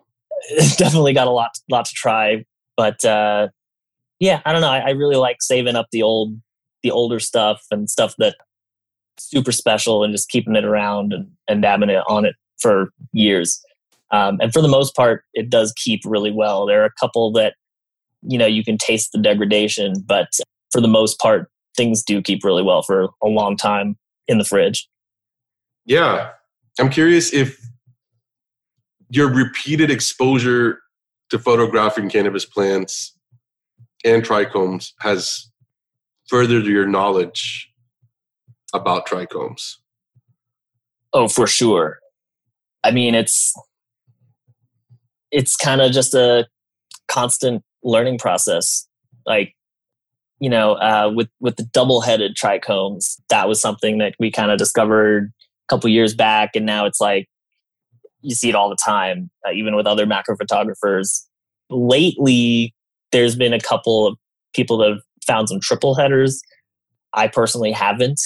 Then last week, Candid Kush sent me this picture of some Mac 1 that he had shot, and I have no idea what was going on this thing, but it's like a 7-8 header. It's like the weirdest little deformity. It almost looks like the plant got confused and started growing a trichome stalk, but then it was like, well, no, this is more like a leaf, and it just kind of got huge, and trichomes are sprouting out from all sides, and like in the same view, you can see like a couple doubles. Like I want to say there's like 5 doubles visible, and then there's a couple other weird ones like that one, that like 7 or 8 headed one. It's super weird. Never seen anything like it before. So, who knows what we're going to find next week. But that's one of the things that keeps it super interesting. Just these weird things that are popping up. And then, breeders are constantly breeding new things. So like with I don't know if you've seen the Freak Show, but that one, it looks like a fern almost. The leaves aren't your classic cannabis serrations. It looks like a fern.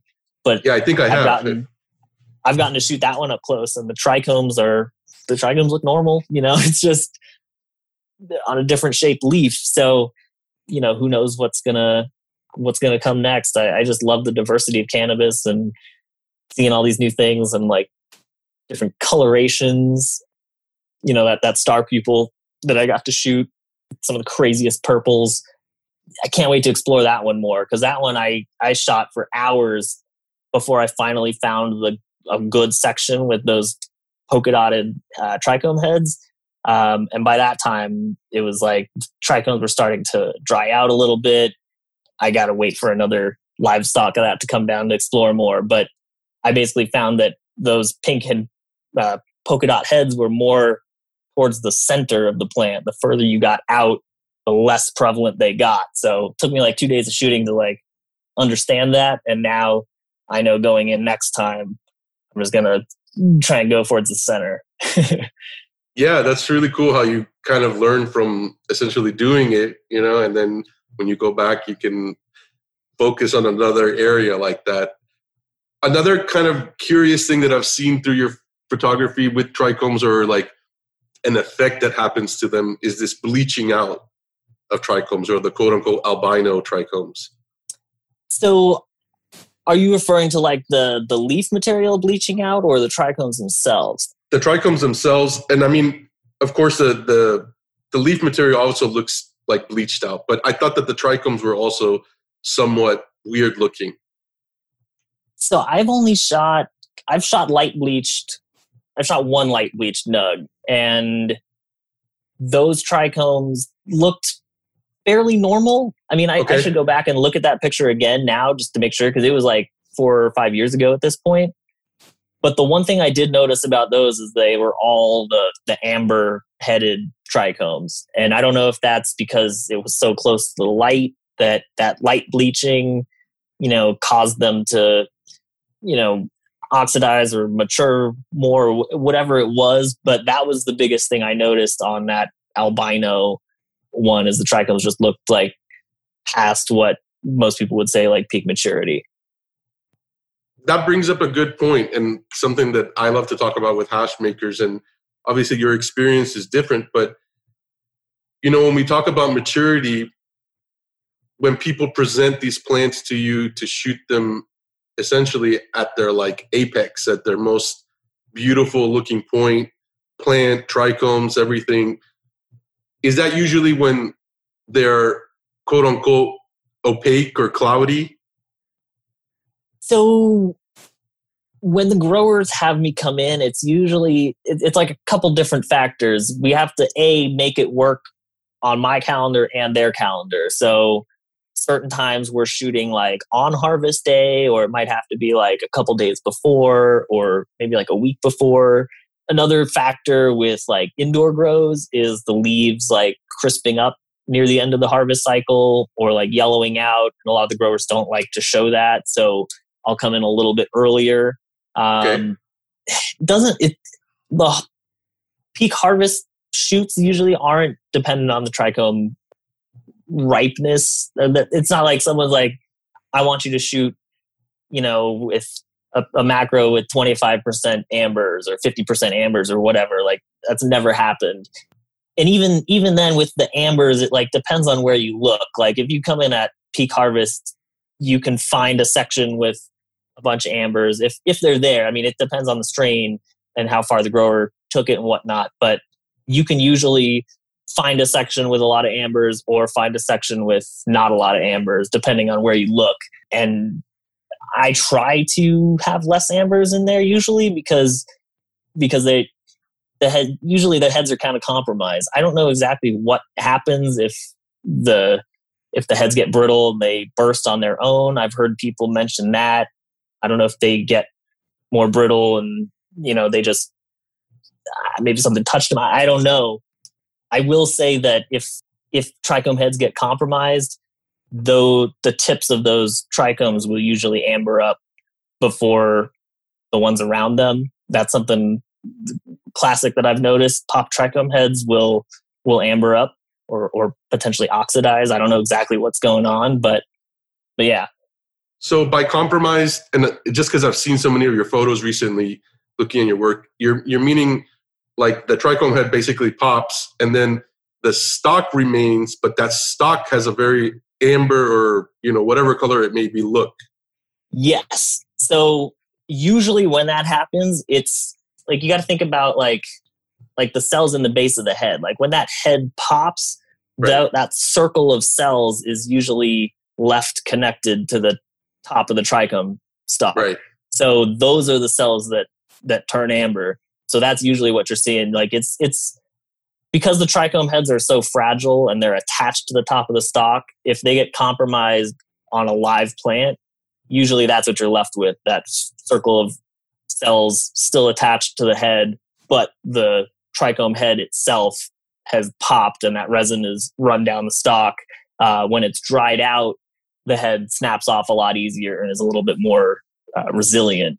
But and that goes back to the theory that trichome heads are always clear, but it's that almost part that you're talking about that's connected to the stalk right at the top or the base of it that's having the actual change in color that you can see the refraction in the heads of.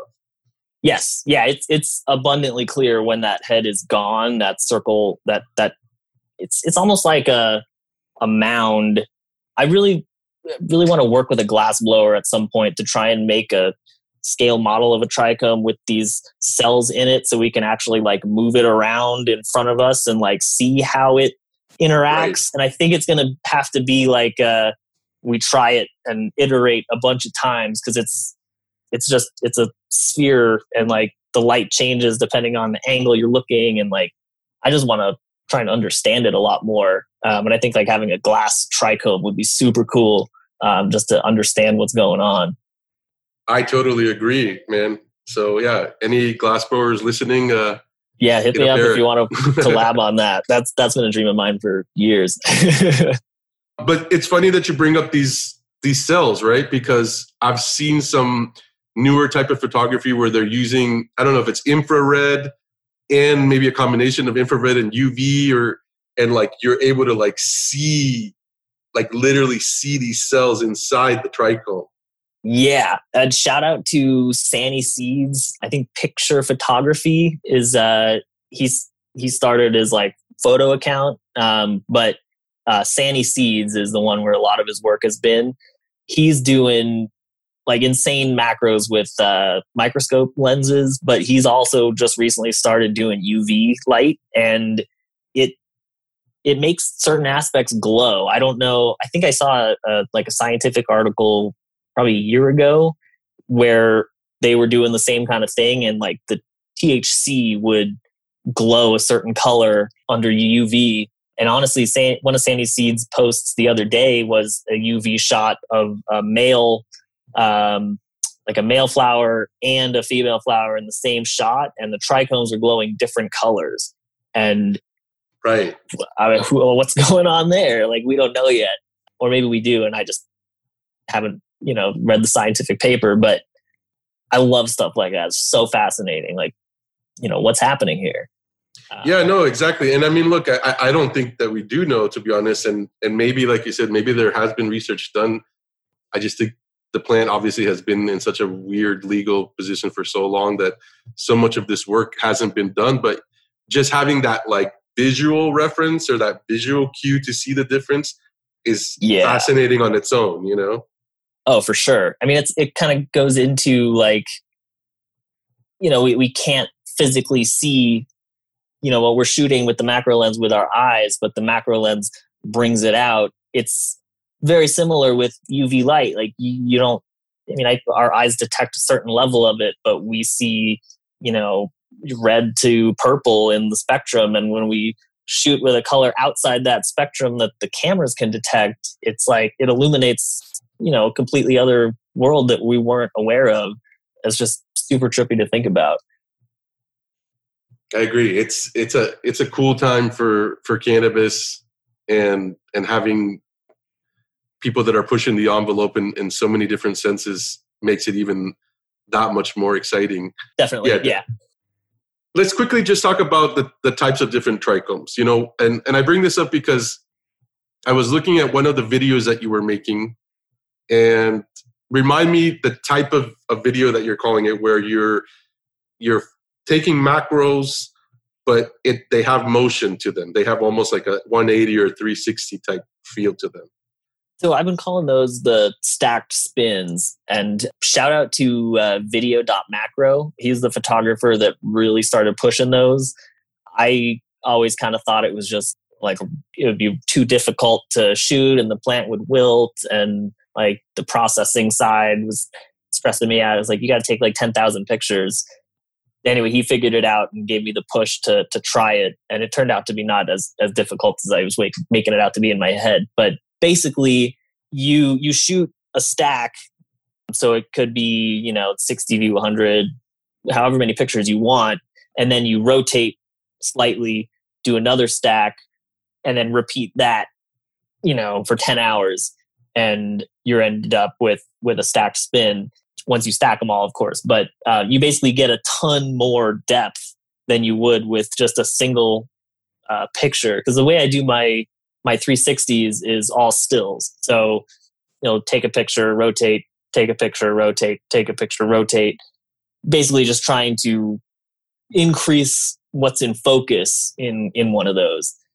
And then the biggest limiting factor is time, because the plant is wilting, it's drying out while you're shooting. So you got to figure out how to keep that plant from wilting for 10 hours.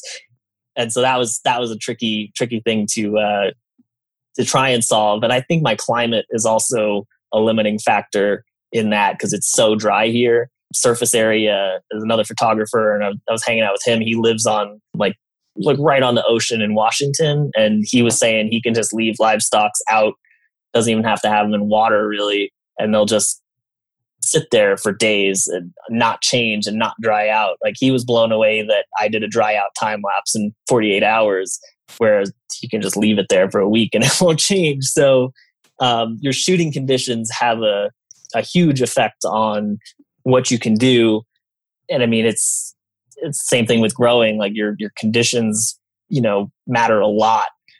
So it's another thing to factor in with all the exposure and lighting, and it's just a big balancing act. For sure, man. It definitely sounds like it. One of the things that I found cool about the video that I was referring to is that you were super excited about getting almost like a really unique angle at some of the surface area trichomes, as opposed to these, capitate stalk trichomes. Yes. So the smallest trichome, like, I didn't even see it for a long time. And probably if I went back and looked at my pictures, it's probably there all over the place, but now I know what to look for. But it's the bulbous trichome, and it's basically it sits on a stalk that's one cell high, and it's just this little tiny, almost like a miniature capitate stalk trichome, but it's one cell high. It's super small. It's like I don't even know exactly where it is on the plant. Like, it just kind of shows up periodically in my pictures underneath some trichomes. Right. So I couldn't tell you, like, look on this type of leaf to find it. I don't know. It's another one of those that kind of comes up randomly that I didn't see for years. And honestly, like, getting the microscope lenses really made it visible to me. Like, it's in there with the MPE shots, a little bit more zoomed out, but really visible with the microscope, as long as it happens to be in that shot. Yeah, and is that like an additional tool that you've had to add to your equipment? Is the microscope? Are you using microscope lenses as well, or how does that work? Yeah, and that was another like way to push the macro side forward. Like, the MPE is just it's made by Canon. It's just a lens you can buy off the shelf, but it's about the extent that you can get with an off the shelf lens. Like, if you want to get closer, you got to look to the microscope side of things. And microscope lenses are called objectives, and they come in a couple different ways, or a couple different configurations depending on your microscope and like how they focus and a bunch of other stuff. Microscopes are a whole other rabbit hole that I don't even fully completely understand. But basically, I got this. I have 3 microscope lenses: a 10x, a 20x, and a 50x. The 20x is my favorite one. It's made by a company called Midituyo. Basically, just attaches to the front of one of my other lenses. It's designed to be used with what's called a tube lens.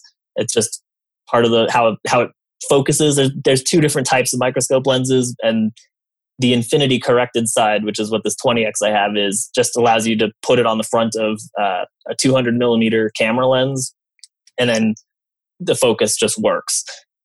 There's other configurations that you can do with other lenses, and like you basically just have to get the microscope lens to a certain distance from your sensor, and it has to be the exact distance. So it's tricky to get that aligned all the time. But yeah, so that 20x just goes on the front of one of my other lenses and works pretty much the same. I can't change the f-stop on it, and I have to have that lens set at 200 millimeters or else it won't cover the sensor completely. And then just shoot it with the stacking rail like normal. Just make sure you're covering the same amount of depth for what you want to bring out in the picture. But those get even trickier, like what we were talking about before with trichomes sticking out from the surface and that out of focus trichome head blocking detail from the leaf. Like with the MPE, it's not that big of a deal. If you really look closely, you can kind of see that there's a little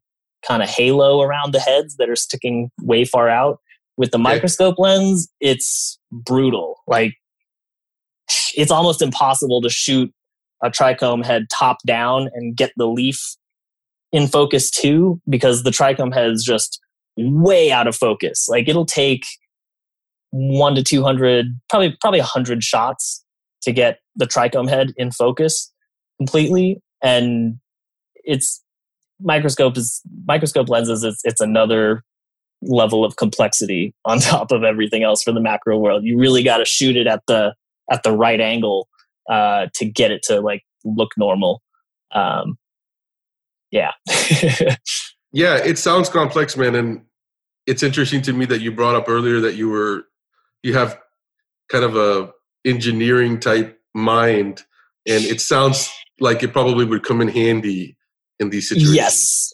Yeah, I would think that it's contributed a lot to just like going this far down the rabbit hole. And like I don't want to talk too much about it, but my studio setup is like designed for macro. Like it's my own little thing that I kind of honed over the years, and it works for me. And I wish I could tell more people about it because I'm so proud of it, but I know it'd get copied. And it's kind of like one of the few things I won't talk about too in depth because it's like my special sauce. For sure. I really wish maybe someday I'll talk about it because I'm super proud of it. But yeah.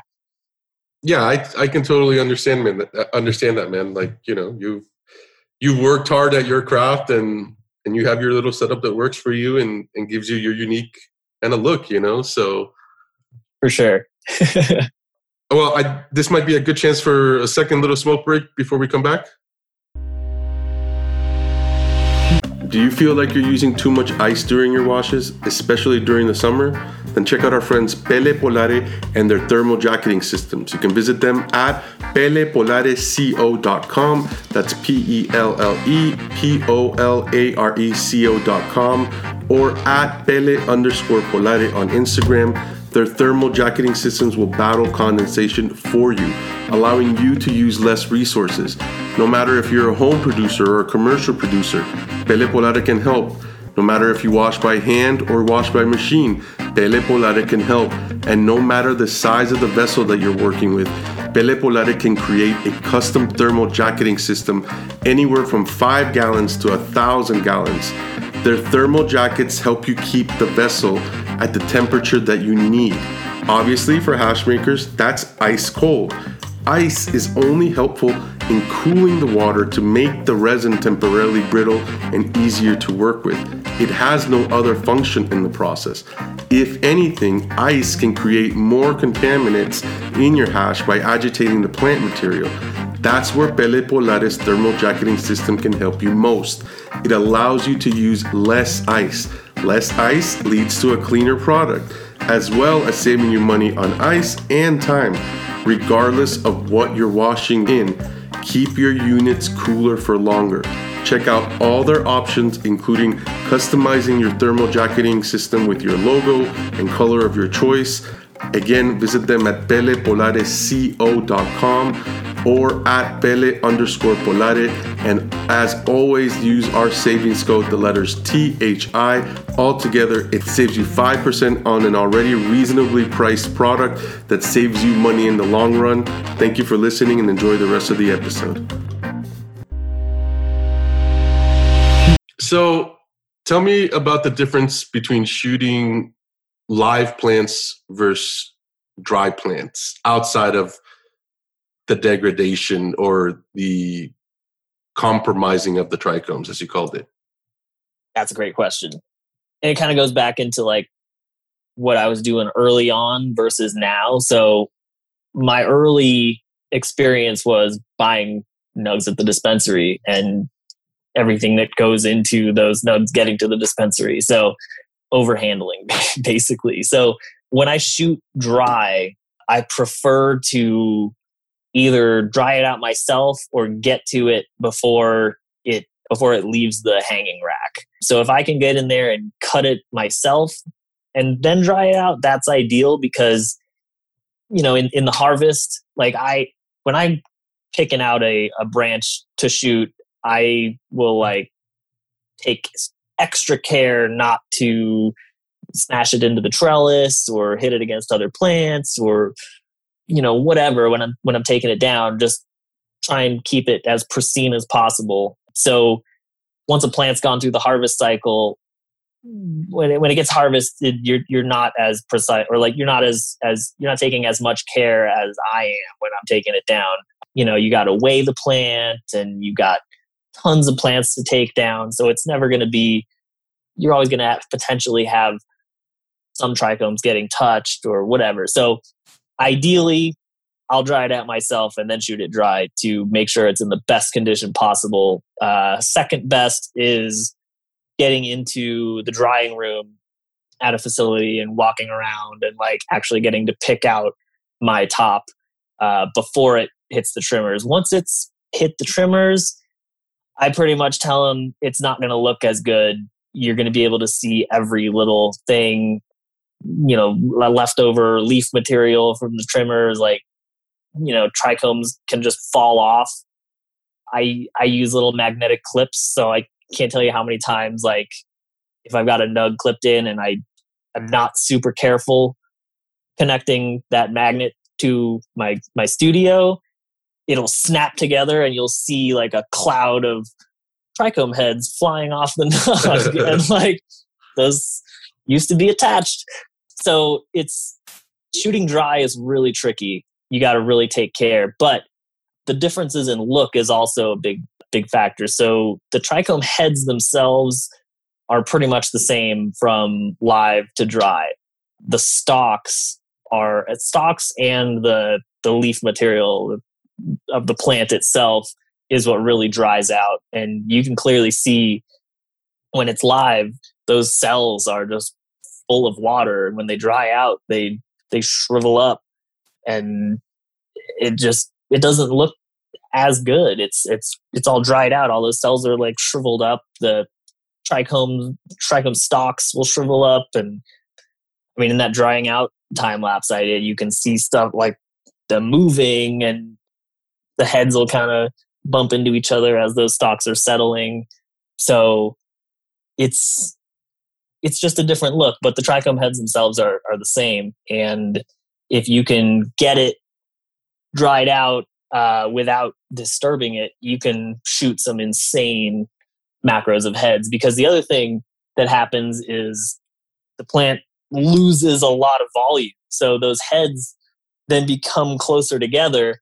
And if you can keep it in pristine enough shape, you'll just get, and you shoot the right section, you can just get just these amazing scenes of just heads just squished together, not compromised, just it's like a ball pit. just insane. But it's really tricky to get to that point. Yeah, I love that video that you were referring to where you see, in essence, the trichomes going from their alive look. And then, like you said, it's almost like they collapse or compress on themselves. Or like you're saying, it's probably the stalk drying out.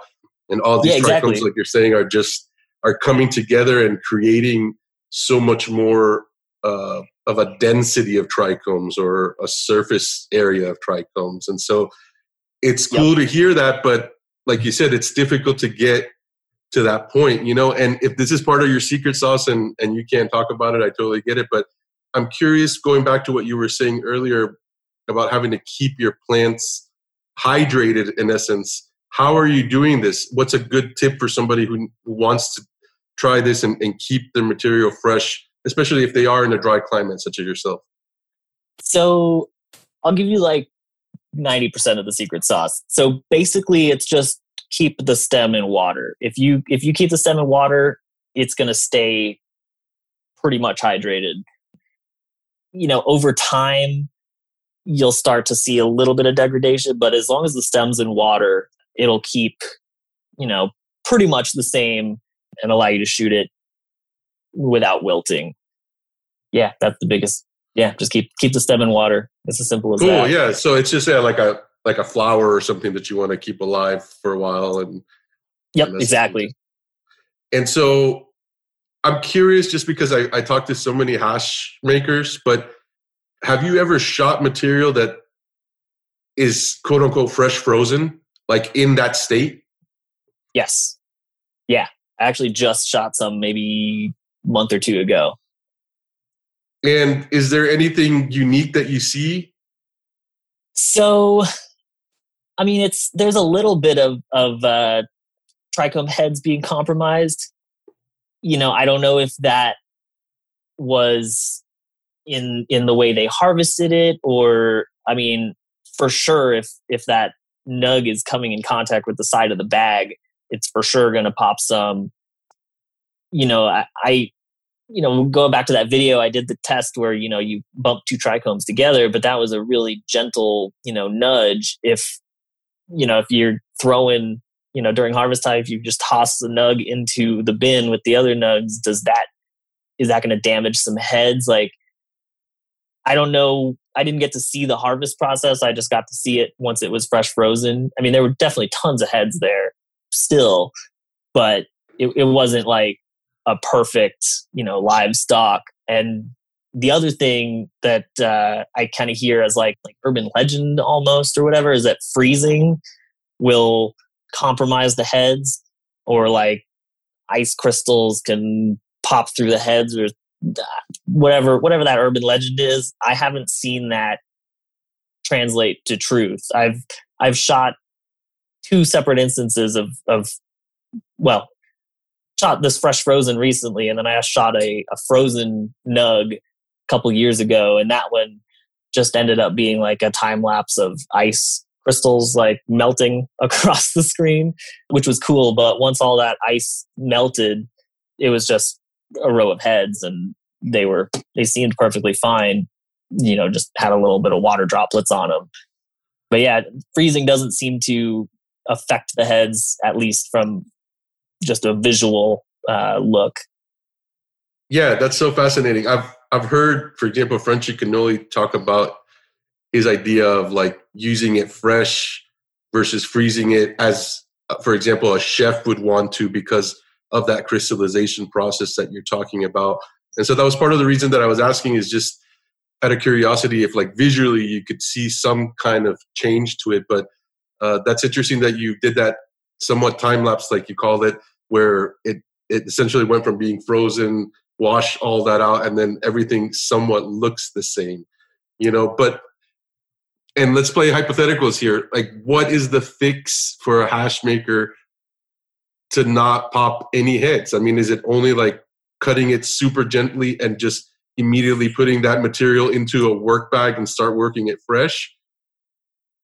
That's a tough question. I don't actually know. I mean, clearly what the hash makers are doing right now is working. I mean, if you took that extra care, like let's just say hypothetically, if you set a nug gently on top of the others before you froze it, or during the harvest or whatever. I've only helped a couple people harvest for fresh frozen, so it's not my I don't know how everybody does it. Right.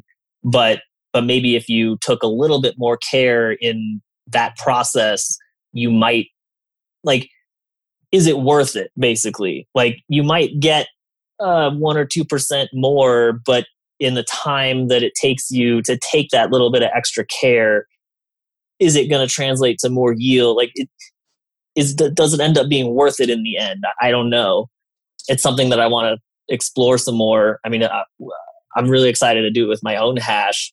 Exactly. Yeah. Try some things here and there, but again, it's not going to be like, I've got a lot of stuff to learn with my hash. So Yeah, for sure. And it's funny because you brought up, for example, putting it in a bag or up against even a bin or anything that the plant is touching when they're fresh frozen. And I think that in part, maybe there's this idea where like, okay, well, the heads will just fall off to the bottom of this container or whatever, and then I'll rinse that all into the bag and catch it. But in reality, in part, what's happening is the heads are popping. And like you're saying, it might not be a huge percentage, but you're just essentially losing those heads. It's not like they're falling necessarily to them, unless it's something as stable as the GMO.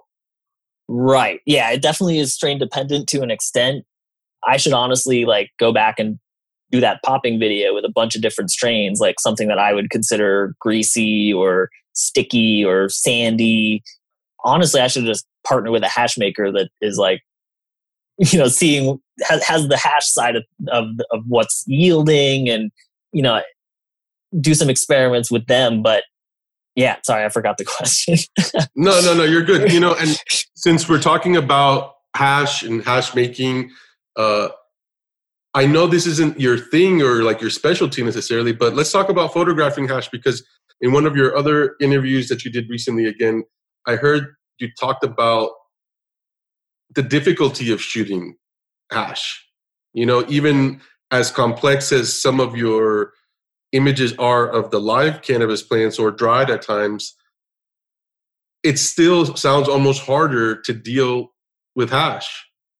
Oh, for sure. Yeah. I mean, it goes back into that consistency of the heads. And once you just have a pile of those heads, it gets really tricky in several different instances. So first of all is the temperature, and how the temperature affects, it's going to grease if it's too hot.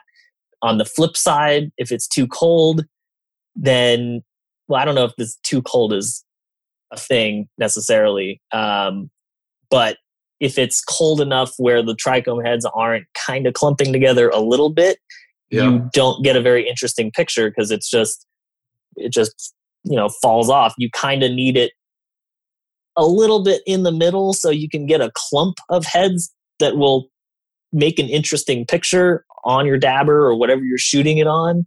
But you need them to kind of stick together a little bit so you get something interesting. If it's just all sand, it's not that interesting unless you can get like a really good pile going.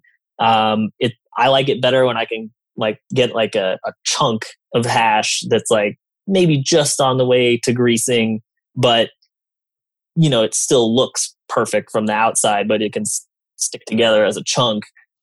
Have you tried working in a cold environment, out of curiosity?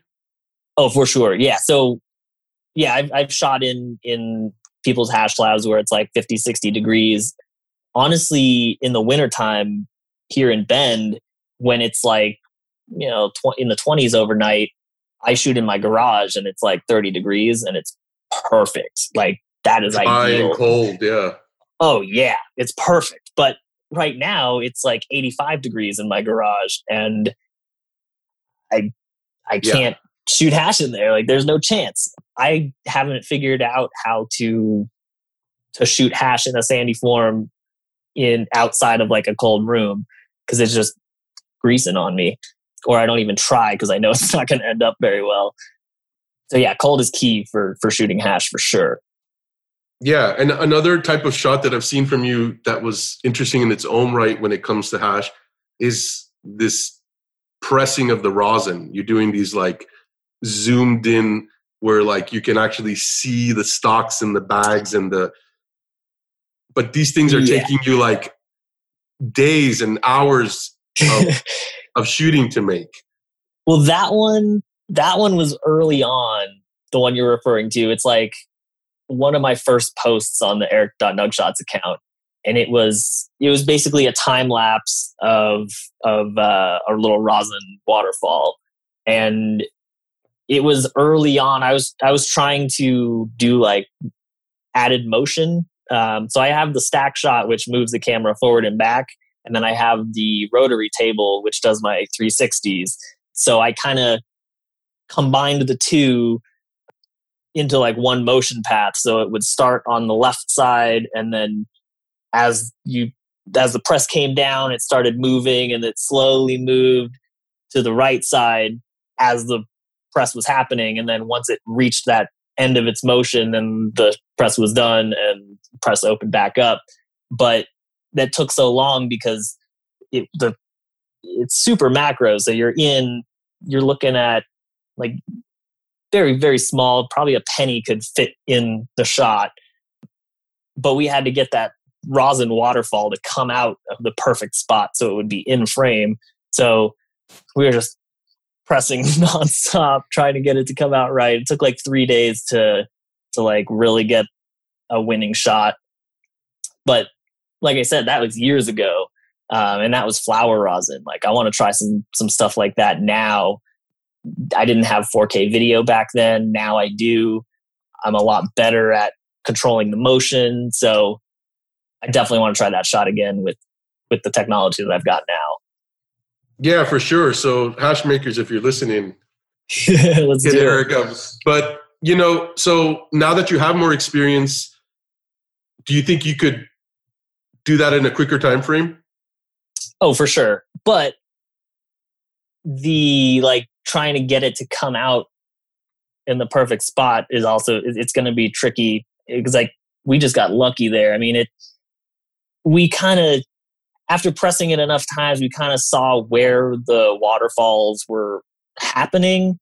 And, you get close in that spot and then one will come out, a couple millimeters to the left or a couple millimeters to the right. Like it's coming out of pretty much the same spot, but you got to get it like right in the center of the frame. At least I did. But yeah, it'd be fun to do that kind of thing again with actual hash rosin, because the colors that are coming out now are just insane. Yeah, I bet. And it probably look a lot cleaner as well, like through the screen. And so it'd be really cool to see, but it definitely sounds like a challenge, man.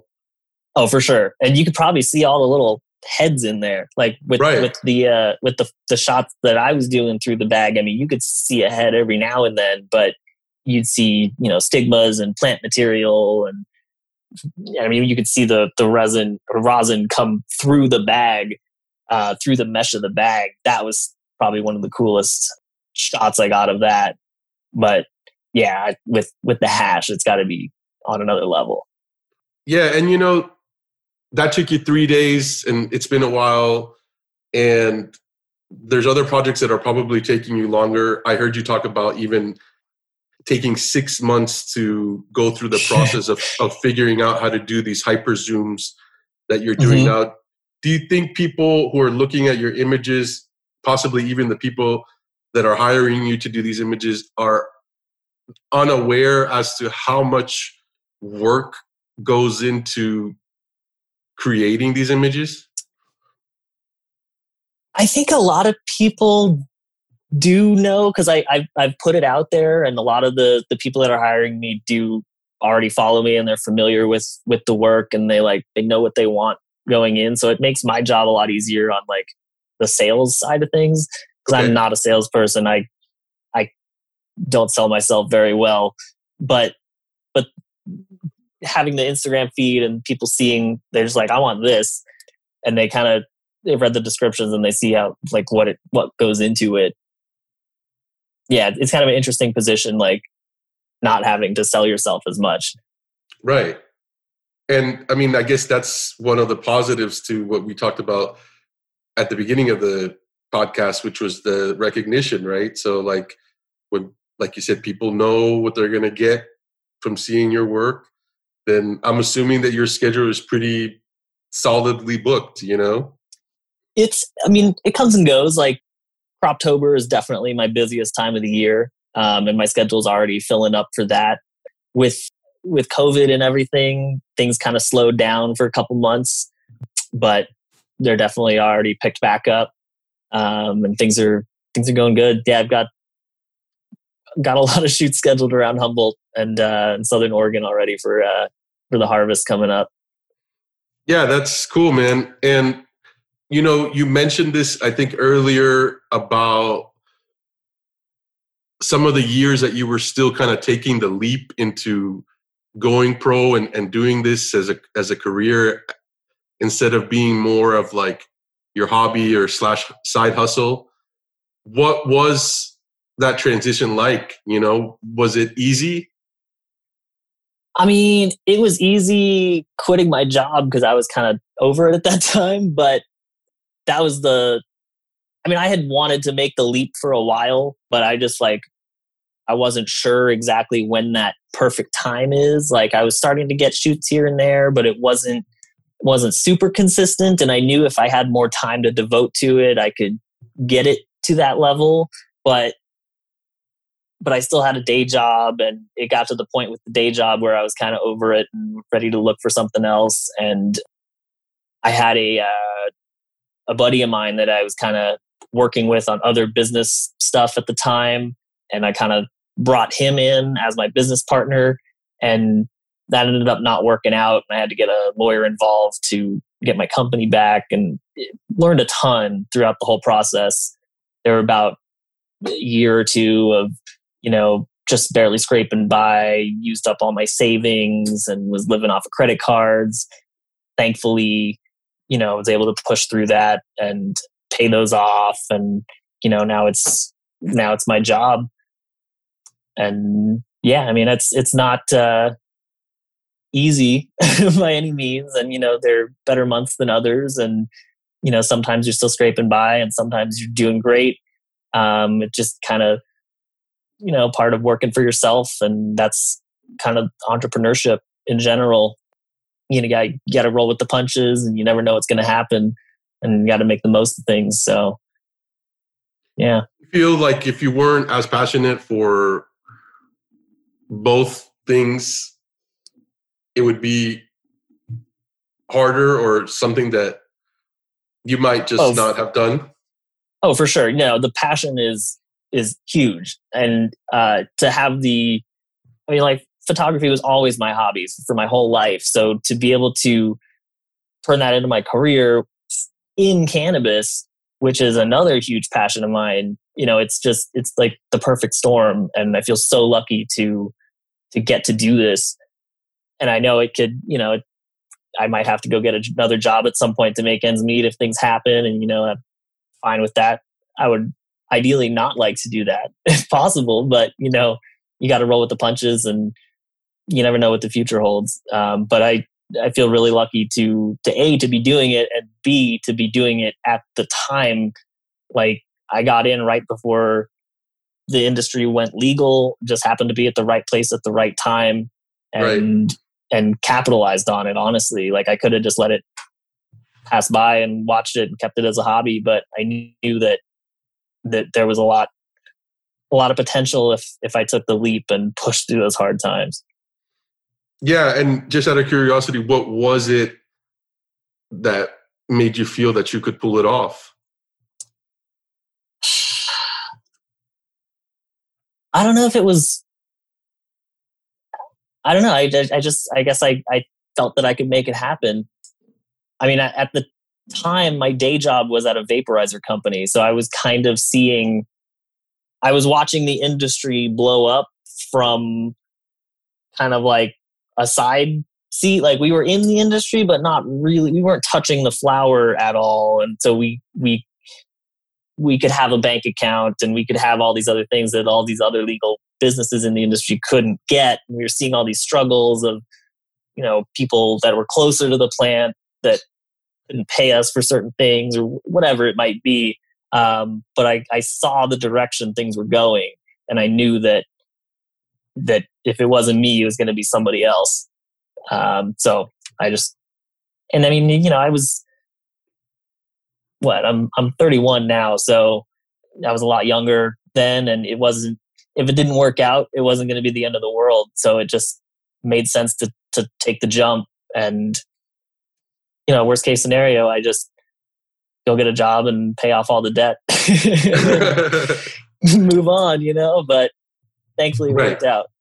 Yeah, for sure, man. That's cool. And I'm curious, like, if you had any advice to give to somebody who is looking to get into cannabis photography, what would that be? And what are some of the skills that you would say that they should focus on before ever trying to branch out there and actually do it?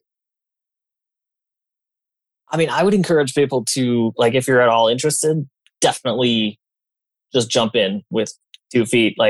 You don't have to have, access to perfect material. I was just shooting nugs at the beginning, and that gave me a good background to work up to the livestocks when I, got access to them. I feel really lucky that things were on such a slow timeline for me when I was learning. It wasn't an industry yet, so I could take years and just fiddle around. There was, in 2012 in San Diego, all the dispensaries got shut down. So there was a time where I didn't have access and I wasn't really shooting much of anything. And then things started changing, things started opening back up, and there was, access to a lot of different strains again. So I started shooting more again.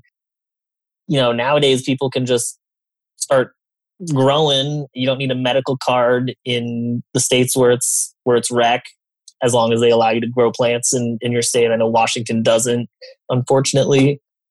But yeah, I would say just jump in. And honestly, you don't even need a background in photography. If you want to just, if there's a passion for you to want to take pictures of this plant, then that's going to drive you forward. The passion is probably the number one thing you need.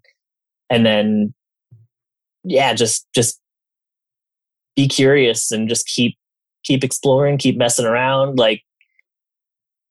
I'm only at where I'm at photography wise because I would experiment and make mistakes. And then when something didn't work, I would be like, why didn't that work? And, go down the rabbit hole of trying to figure out why, and, watch YouTube tutorials and try and further my skill set, and then go try again, and just repeating mistakes and learning and incorporating what I learned just over and over and over and over and over again is what got me to where I'm at today.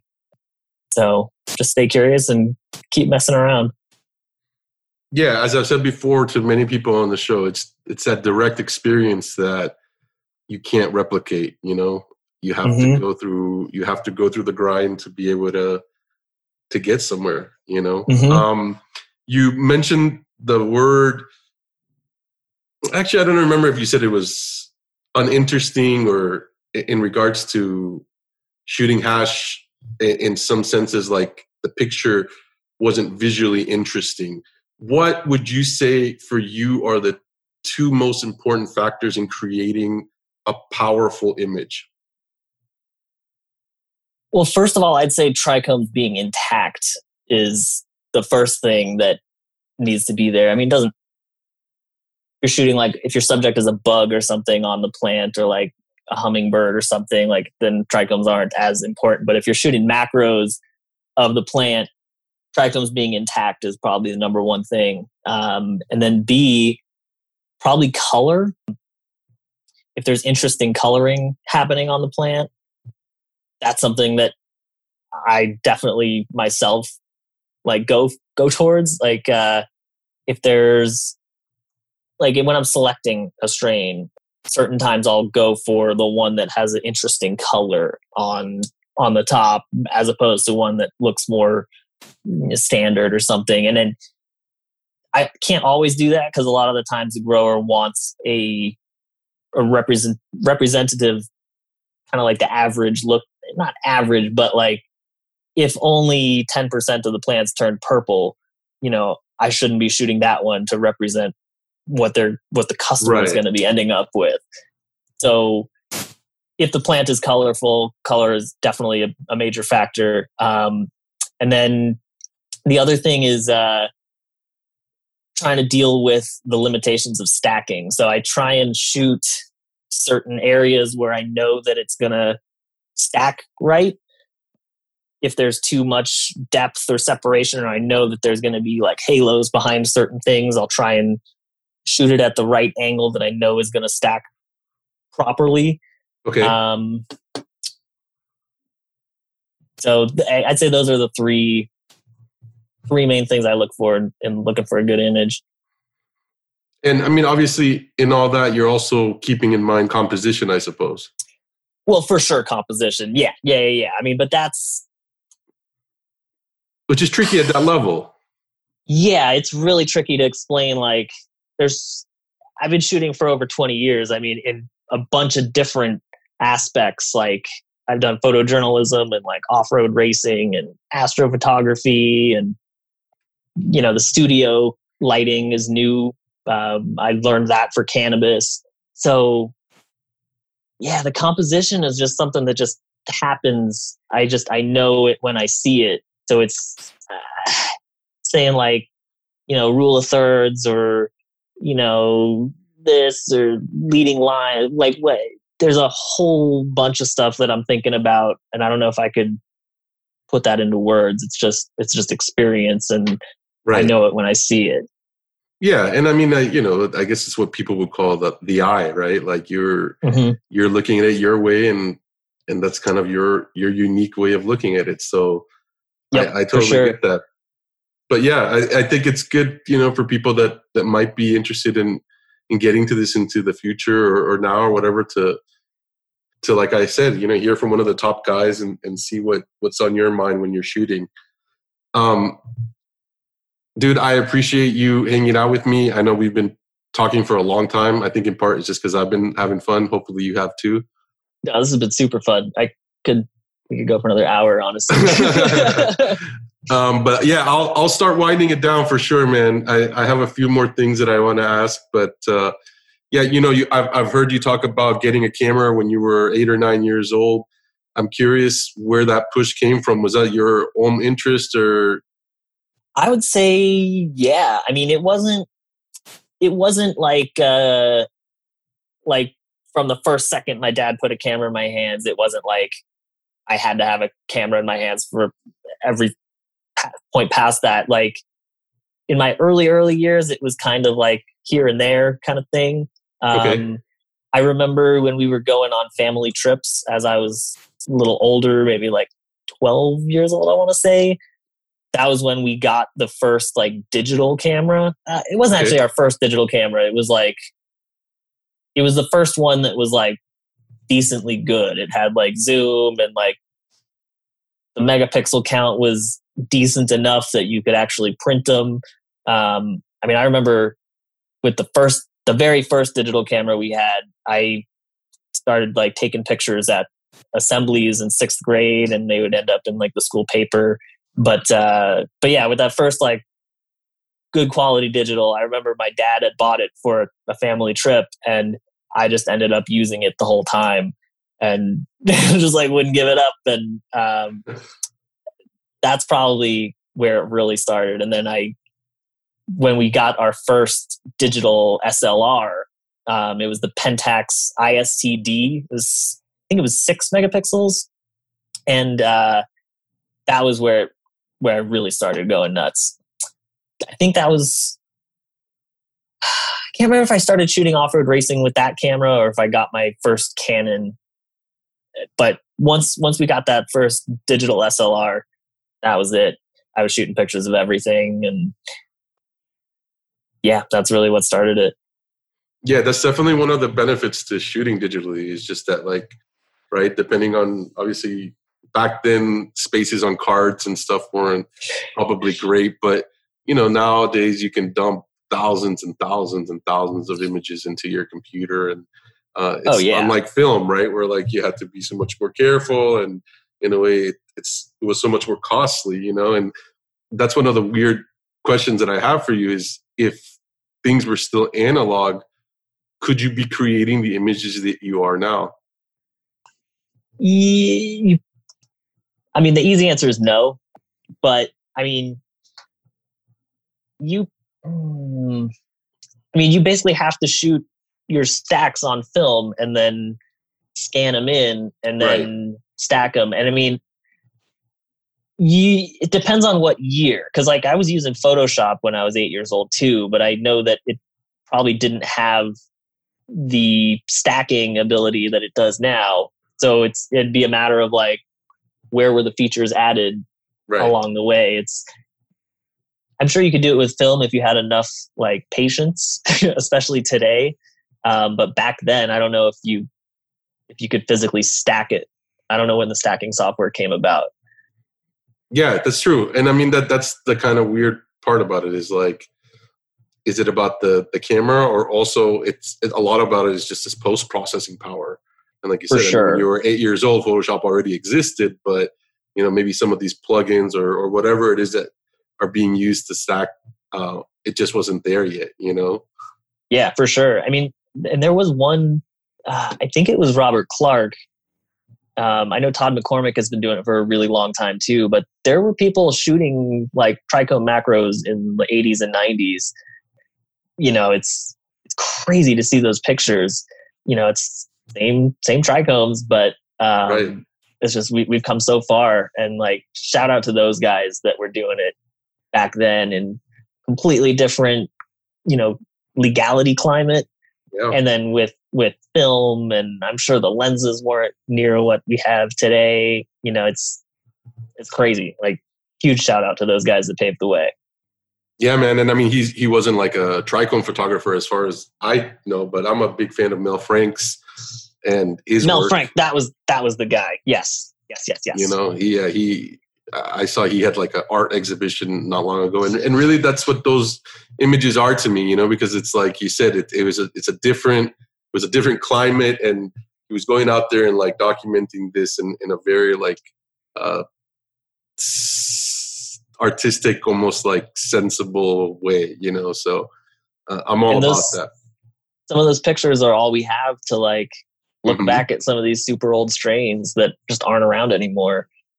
For sure. No, I agree, man. Answering the question that everybody asks you, what kind of camera do you use?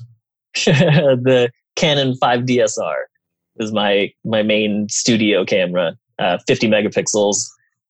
It's a beast in the studio, but that's pretty much the area where it's a beast. If you go above like ISO 400, the grain is just so bad that it's pretty much like a studio only camera for me. I have a Canon 5D Mark IV for my other stuff that I shoot, like astrophotography and just general, you know, out and about stuff. Right. Yeah. So the 50 megapixel is, like you said, basically a studio camera for you, which is crazy to hear. Like you started, or like your second real DSLR was like 6 megapixels, and now they're 50. I mean, do you feel at some point, you know, from my understanding, I suppose, is like the higher the megapixels, obviously the more raw information you're able to have on these files. And again, that translates into like this visual detail of a photograph. But, you know, at some point, is it overkill? I mean, potentially. I mean, it's overkill for Instagram. Like, for sure, yeah. Like you really need to print it out on like the size of a wall to like really get the full, you know, to really take it in. I mean, you can see it on a computer screen, but it only gets to so big, and if you can print them out big, that it's hugely key. And on Instagram, like you can crop one of these 50 megapixel pictures like 10 to 20 times. And, you know, they're all standalone Instagram posts just because there's so much quality there. And I mean, looking at it on a tiny little phone screen only goes so far, but that's the way most of it's consumed. So it's interesting. Yeah, for sure, man. And, you know, you're right. It really comes down to like the printing, because that's the whole objective, is to have all that information to be able to make a massive size print. And I'm curious, like, if you've ever done that. Yeah, well, so a lot of the clients I work with do that kind of stuff. So I've printed at, I think it's 30 by 40 was the biggest canvas print I've done. And they look amazing. But at some of these trade shows, my clients have done like 10 by 10 foot like backgrounds for their booths, and sometimes even bigger than that. And those look insane. Like if you can just like see a wall of like trichomes or like the tip of a cola, like Humboldt Seed Company had a back row of a tip of a cola at Humboldt or at Emerald Cup last year, and just looked insane. So printing them up like massively large is the way to go. Yeah, that's totally cool, man. I can totally envision like instead of being at a trade show, but like actually have like photographic prints made of these, and just have these massive in like almost like an art gallery setting would be amazing, you know? I mean, we actually rented out an art gallery when the first green book came out. So it was like 2014, and Colorado had just legalized. So it was the author of the book's idea, but we basically rented out a gallery in downtown Denver, printed up a bunch of huge, at this time it was all just nugs, but printed out a bunch of nugs and put them up in this art gallery, and just had people come down for the book release party. That's actually where I met Schwale. He came out, gifted me some Girl Scout cookies and some, I think it was Gorilla Glue, but just insane. Like if we go back to talking about taking care and not damaging trichomes, like I shot that Girl Scout cookies and it was just coated, even though it had been in a little plastic bag when he gave it to me. But yeah, it was still coated. But yeah, that gallery was super fun. It was super cool to meet Schwale. And then I also met a couple other growers there that I still talk to on Instagram. Yeah, that's really cool, man. But a whole gallery of trichomes I think would be cooler, man. Oh, I 100% agree. We're going to have to do that someday. Talking about, again, this massive scale, one thing that I saw that I wanted to quickly ask about is seeing disease, seeing things such as powdery mildew or bugs or residuals on plants. Is that common? I mean, it's not that common. I guess it's also because you're working with like really good material, but... For sure. But I mean, you definitely see PM from time to time.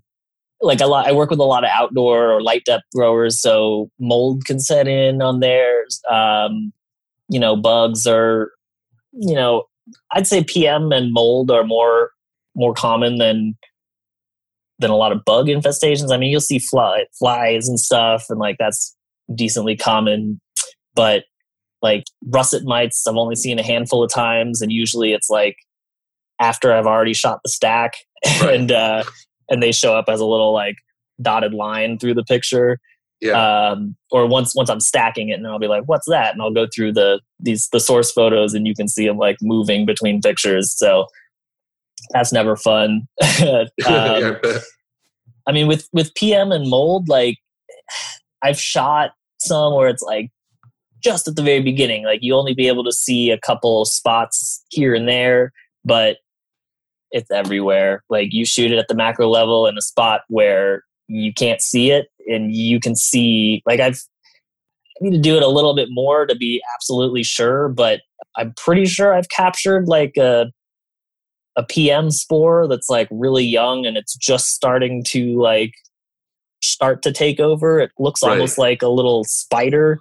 It's like almost a little thing with like 8 legs that go out in every direction. And I've seen those at different stages of growth, some where they're like really young, others where it's like spreading out through trichome heads or trichome stalks. Usually those little tendrils will like wrap around stalks and like keep growing. So once it's kind of taken over, it's like it's there, especially PM. I mean, mold is the same kind of thing, just a little differently. It's more like a web, and like mold up close is pretty fascinating, but it's like it's kind of everywhere.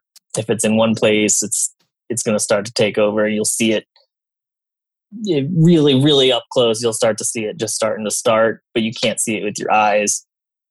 I mean, going back to like noticing things, and then you start to see them all over the place on past work, I had one of those nugs from that gallery show hanging in my living room. And one day I was just like, oh my God, that's mold on there at the bottom. And like, once I saw it, I couldn't unsee it. And I was like, I smoked that. Like, I bought that nug in a dispensary and I smoked it. I bet we all have, man. Oh yeah. Like, I've shot bong bowls before I've smoked them. And I've been like, oh wow, there's a lot of hairs in here. And like, yeah. Pull out fibers and stuff. And I'm like, I've smoked so much mold in PM probably and just had no idea. But yeah, I had a nug hanging on my wall with mold in it. Had no idea.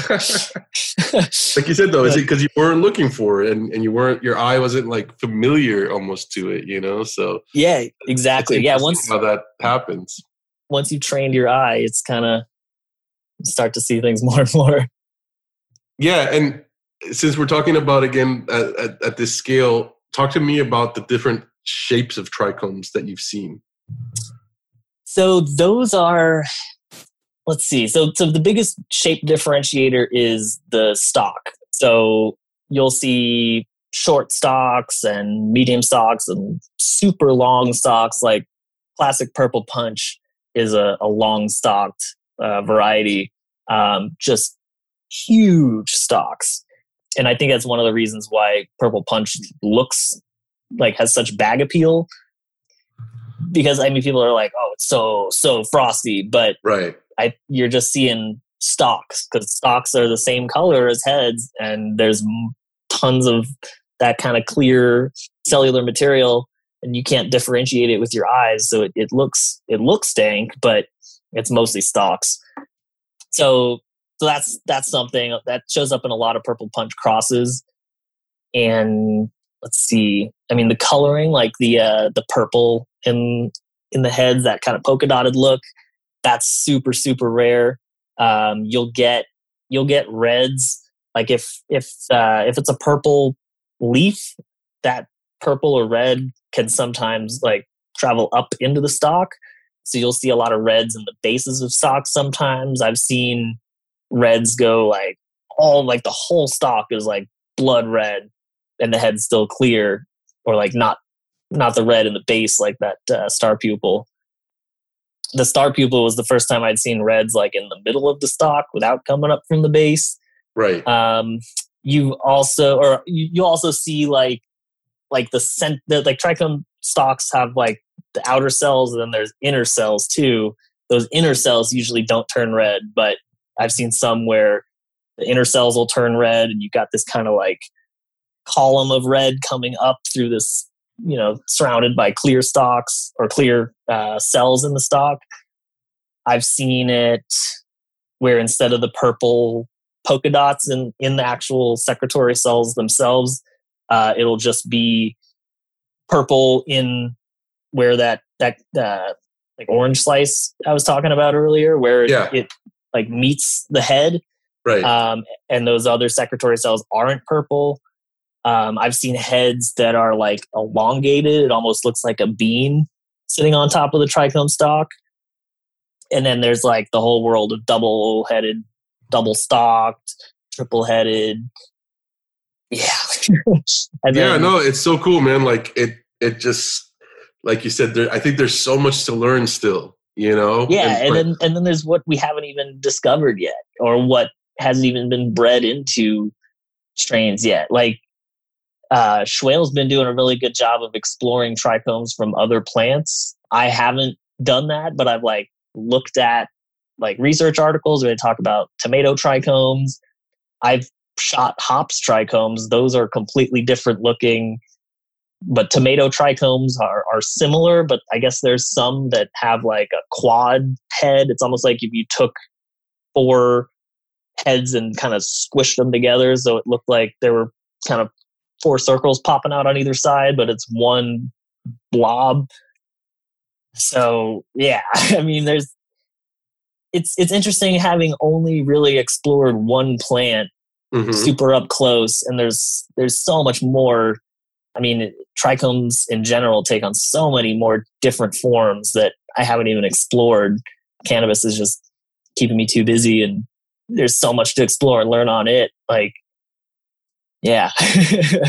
Yeah, no, Too busy. it's true. Like you said about Schwell, I saw the other day, I think he just posted like a cucumber, trichome or whatever. But yeah, like you said, you guys are just focused on one, and you said in the 10 years you've been doing this, it still keeps you interested, and all these variations and all these new things that you see at that magnification is pretty interesting, man. Yeah, super interesting. I wanted to talk a little bit about these rupturing trichomes, or trichomes that are just like oozing out resin on their own. How often do you see that? So are you talking about like the one I captured in the stack spin where it like popped on its own, or like the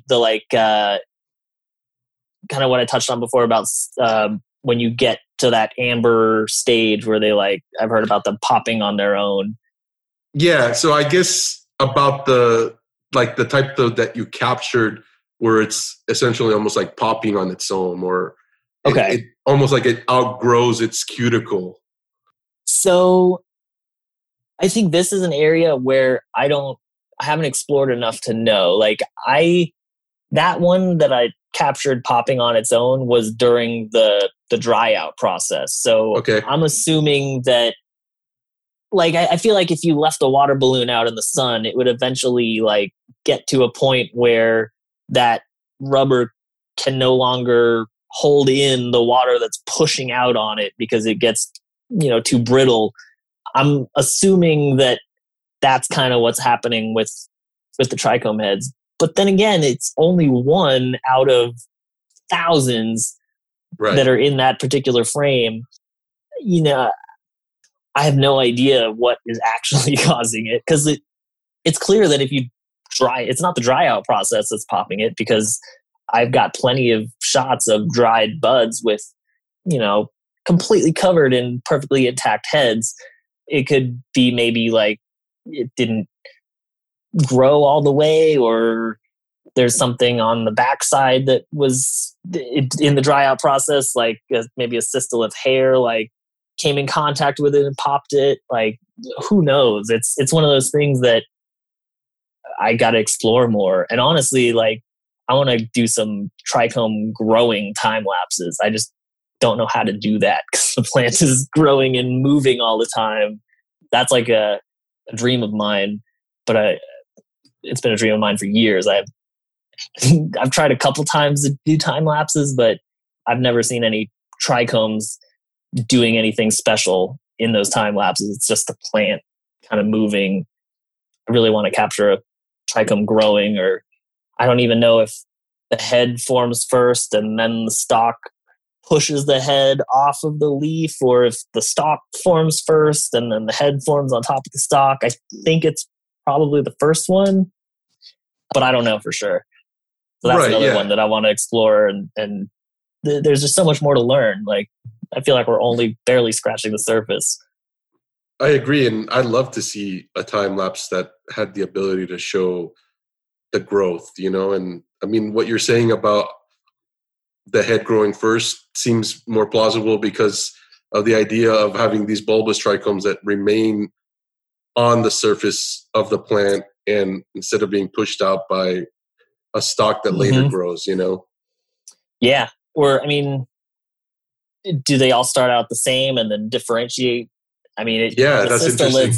Look totally different. But I mean, I've shot like young plants where you can clearly see a bunch of like balls on the surface of the leaf. So that's really what led me to believe maybe that the head forms first and then the stalk forms and pushes the head off. But I've never seen any evidence of that, so I don't know.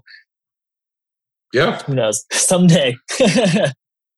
Someday, for sure. I think it'll get figured out, man, and it'll be pretty amazing to see when somebody's actually able to put that together, Yeah. It's a tough question, but if you had to pick one favorite cannabis photographer, who would that be? Oh, man.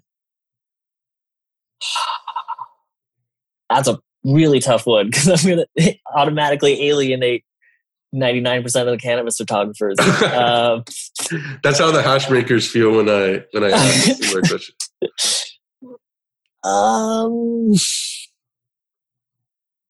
Man, it's so tough.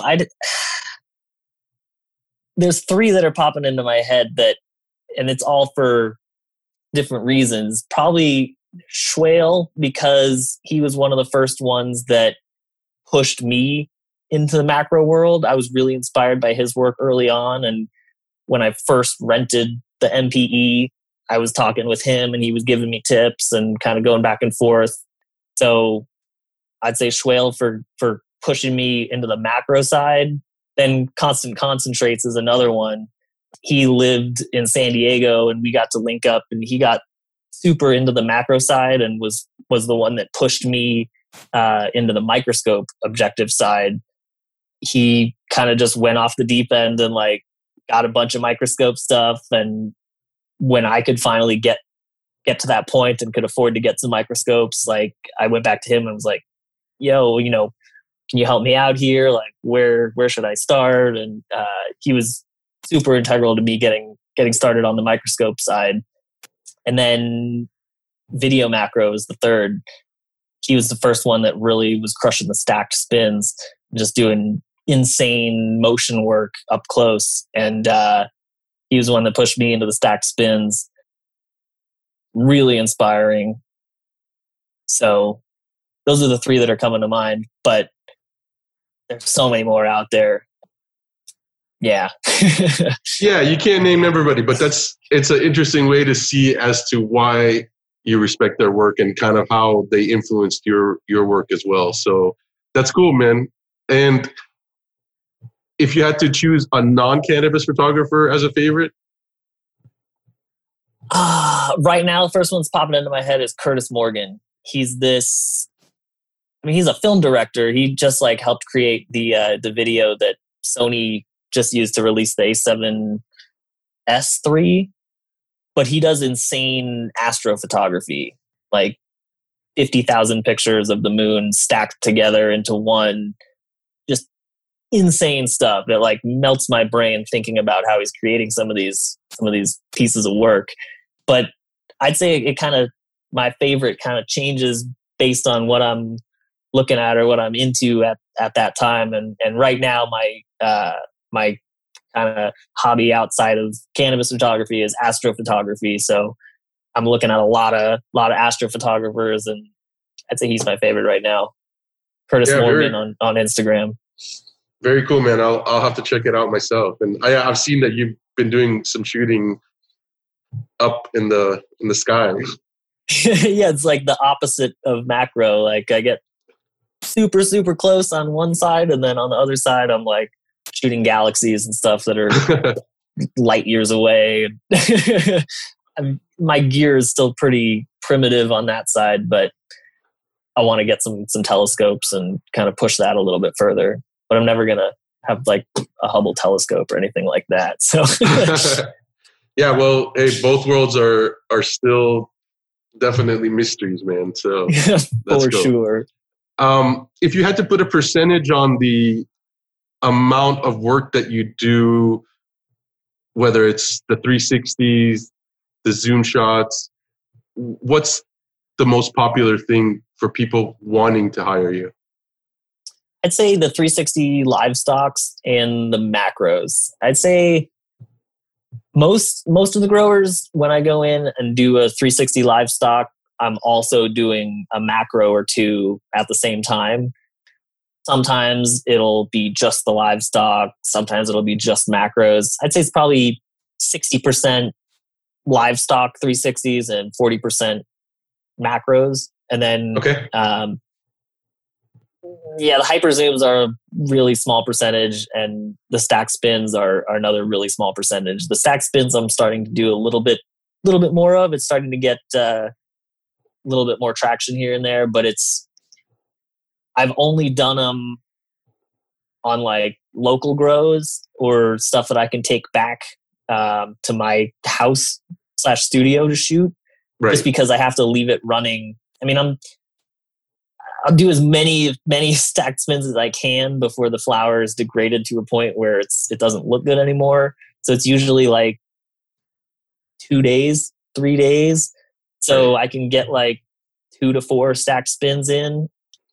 But if I needed to do that, like for a grow in California, I don't really know.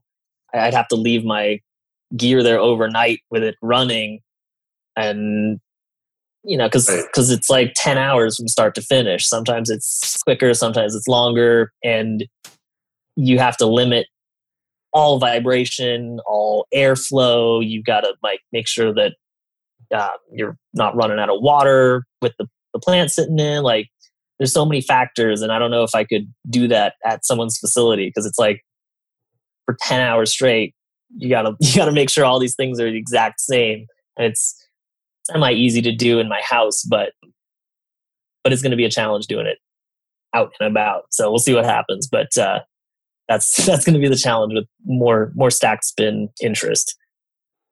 Yeah, that I can see how definitely that would be challenging, working on location outside of your house. Yeah, I mean, with the 360s and the macros, it's easy or semi-easy, because it's like 15 minutes of letting the camera do its thing, but not 10 hours. And does that pristine flower then become head stash for you? Very rarely. Usually I have to leave it at the grow, but if it depends on the legality where I'm at. So in a perfect world, I could take everything home and dry it out myself and get to try it. But most of the time it doesn't work that way, which it bums me out, because I like having my own personal like palette and my flavor library. Like, I've seen so many strains now that I haven't actually gotten to try. But back in the day when I was buying the nugs from the dispensary, I get to shoot it and try it, right? And smell it and just kind of get to experience it on my time. But now with all the livestocks, it doesn't always get to be that way. So, but when it does, that's ideal. Your favorite 3 hash makers? Oh man, that's tricky. First is got to be Taste of Cascadia / 6 Star Society, just because he's really one of the ones that opened my eyes to the solventless and the hash world just in general. Hanging out with him and getting to try he's got his amazing cut of OG Pie Breath.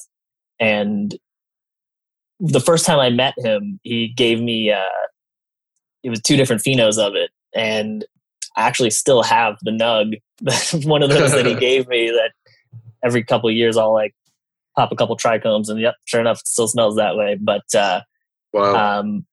But yeah, trying that strain over the years as he's dialed it in, and like being able to try the 90U versus the 120 versus the 150 at different times, at different cycles. It's like, it's really helped me put in perspective the differences between all the different, consistencies and micron sizes, and to hear it from a hash maker. Because like the 150, I feel like it's the most flavorful. It's got this like extra creamy vibe that the others don't. And like the 150 normally doesn't end up in a dispensary or a place where the average person could try it.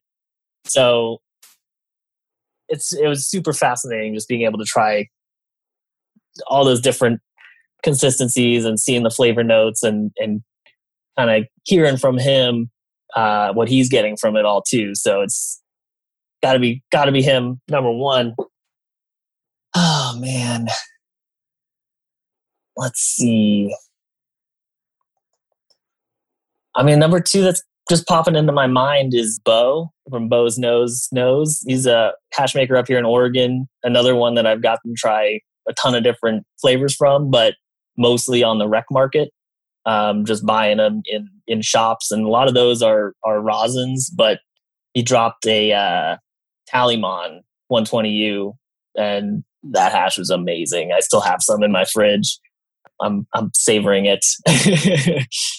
Yeah, that's funny. I think I actually smelled that at the Ego Clash, and it just the smell was amazing. And my friend ended up getting a little, and I didn't, and then I was like repented later. I was like, I should have, but yeah, that profile was awesome, man. Yeah, I mean, I don't remember how old it is now. It's not super old, but it's getting there, and it still tastes like day one. Just amazing. Let's see. Man, there's so many that are popping into my head. It's so hard to choose. I think this is the hardest part of the interview typically for people. Oh, man. I don't know. The other one that's popping into my head is Simply Adam. He was one of the ones early on that I got to hang out with, and he got just talking to him about hash, and it really opened my eyes to a lot of the hash. I mean, I'm pretty sure he was air drying at that point. And him and Matt Rise I got to try some of Matt's hash as well. And it was interesting trying stuff not from a freeze dryer, and seeing the differences there. And honestly, shooting the differences between a freeze dryer. I got to say, I like the freeze dryer more just because it leaves the heads intact. Like when you're microplaning them, you're breaking the heads apart from what I saw under the lens. So just, I don't know, I like that caviar look. And then just throwing another one in there since talking about caviar looks, Cuban. He's on the dry sift side, but I've shot some of his collabs with The Village. And then I've got some of the recent Jay Plant Speaker collab waiting for me. I just got to get it from Jay, and I'm going to get that under the lens. Lucky guy. Yes, very lucky. But it's just like straight caviar. It's just perfection. It's amazing. Yeah, that 99% sift is special, especially when you see it photographed at that scale. Like you said, you talked earlier about like the cleanliness and people putting it up to the test, and like that's like the ultimate test, man. Yeah. Oh, for sure. And I mean, the flavor comes through. It's. I love seeing the differences out there. So freeze dryer versus not, and then the dry sift side is super fascinating. I think the dry sift side is a little bit more stable as far as shooting goes. Yeah, I could see that. But I haven't shot as much as I have on the bubble side. So I'm really excited to get the J collab under the lens and see what that's like. Because I've tried the flower, and I tried the other hash, Somnoless Mind rosin collab from this year, and that stuff is just out of control. Yeah, that's somebody's stuff who I've really been wanting to try is Jay's. And are you going to be photographing the GMO or the Sour D, or both? I don't know. Hopefully both. They're both standouts in their own right. Yeah. It's like, do you want to be paranoid or do you want to be knocked out? A little of both. Yeah, for sure. Depends on the time. Well, cool, man. So last question. If you could hear from somebody on the show, hash maker or, surrounding hash, who would it be? I gotta say, I prepared for this question a little bit because I went through and looked at who you've already had on, because I wanted to make sure I didn't say somebody that's already been on the show. And my first person in my mind was Taste of Cascadia, but you've already had him on. So yeah, we've had Scott on, and this is a plug for our Patreon. But if you want to check Taste of Cascadia's interview out, it's on there. So, yep. So I got to say, Bo. Bo's Nose. He's an Oregon guy and just puts out amazing hash, mostly rosin, but he has dropped hash on the Oregon rec scene, and it's super cool to see that. I want to see more of that. But yeah, I would say Bo, and he's just that's cool, awesome, chill guy. I definitely want to talk to him, man. I keep up with their work. They recently put out some cantaloupe haze or something that I was like, man, I love to try that because something you don't really see in solventless form a lot. But yep, yeah, we'll see. We'll talk to Bo when we can, man. It's all just a matter of having the time to talk to everybody. But For sure. it's been a blast talking to you. I've had a really good time. Again, I'm super appreciative of you coming on. If you want to follow... Oh, sorry, go ahead. Oh, sorry. No, I just want to say thanks for having me on. This has been a blast. Yeah, I don't normally do these, but every time I end up doing one, it's a lot of fun. So thanks again for having me on. Yeah, absolutely. And if you want to follow Erik again on Instagram, he's at Erik.Nugshots, and the other account is at Nugshots, which I've seen you've kind of started reposting on. So check them both out. And again, man, thank you, everybody. Thank you for listening, and we'll catch you next time. Thank you for listening to the Hashish Inn. If you like the podcast, we'd love for you to subscribe, rate, and give us a review. Until next time.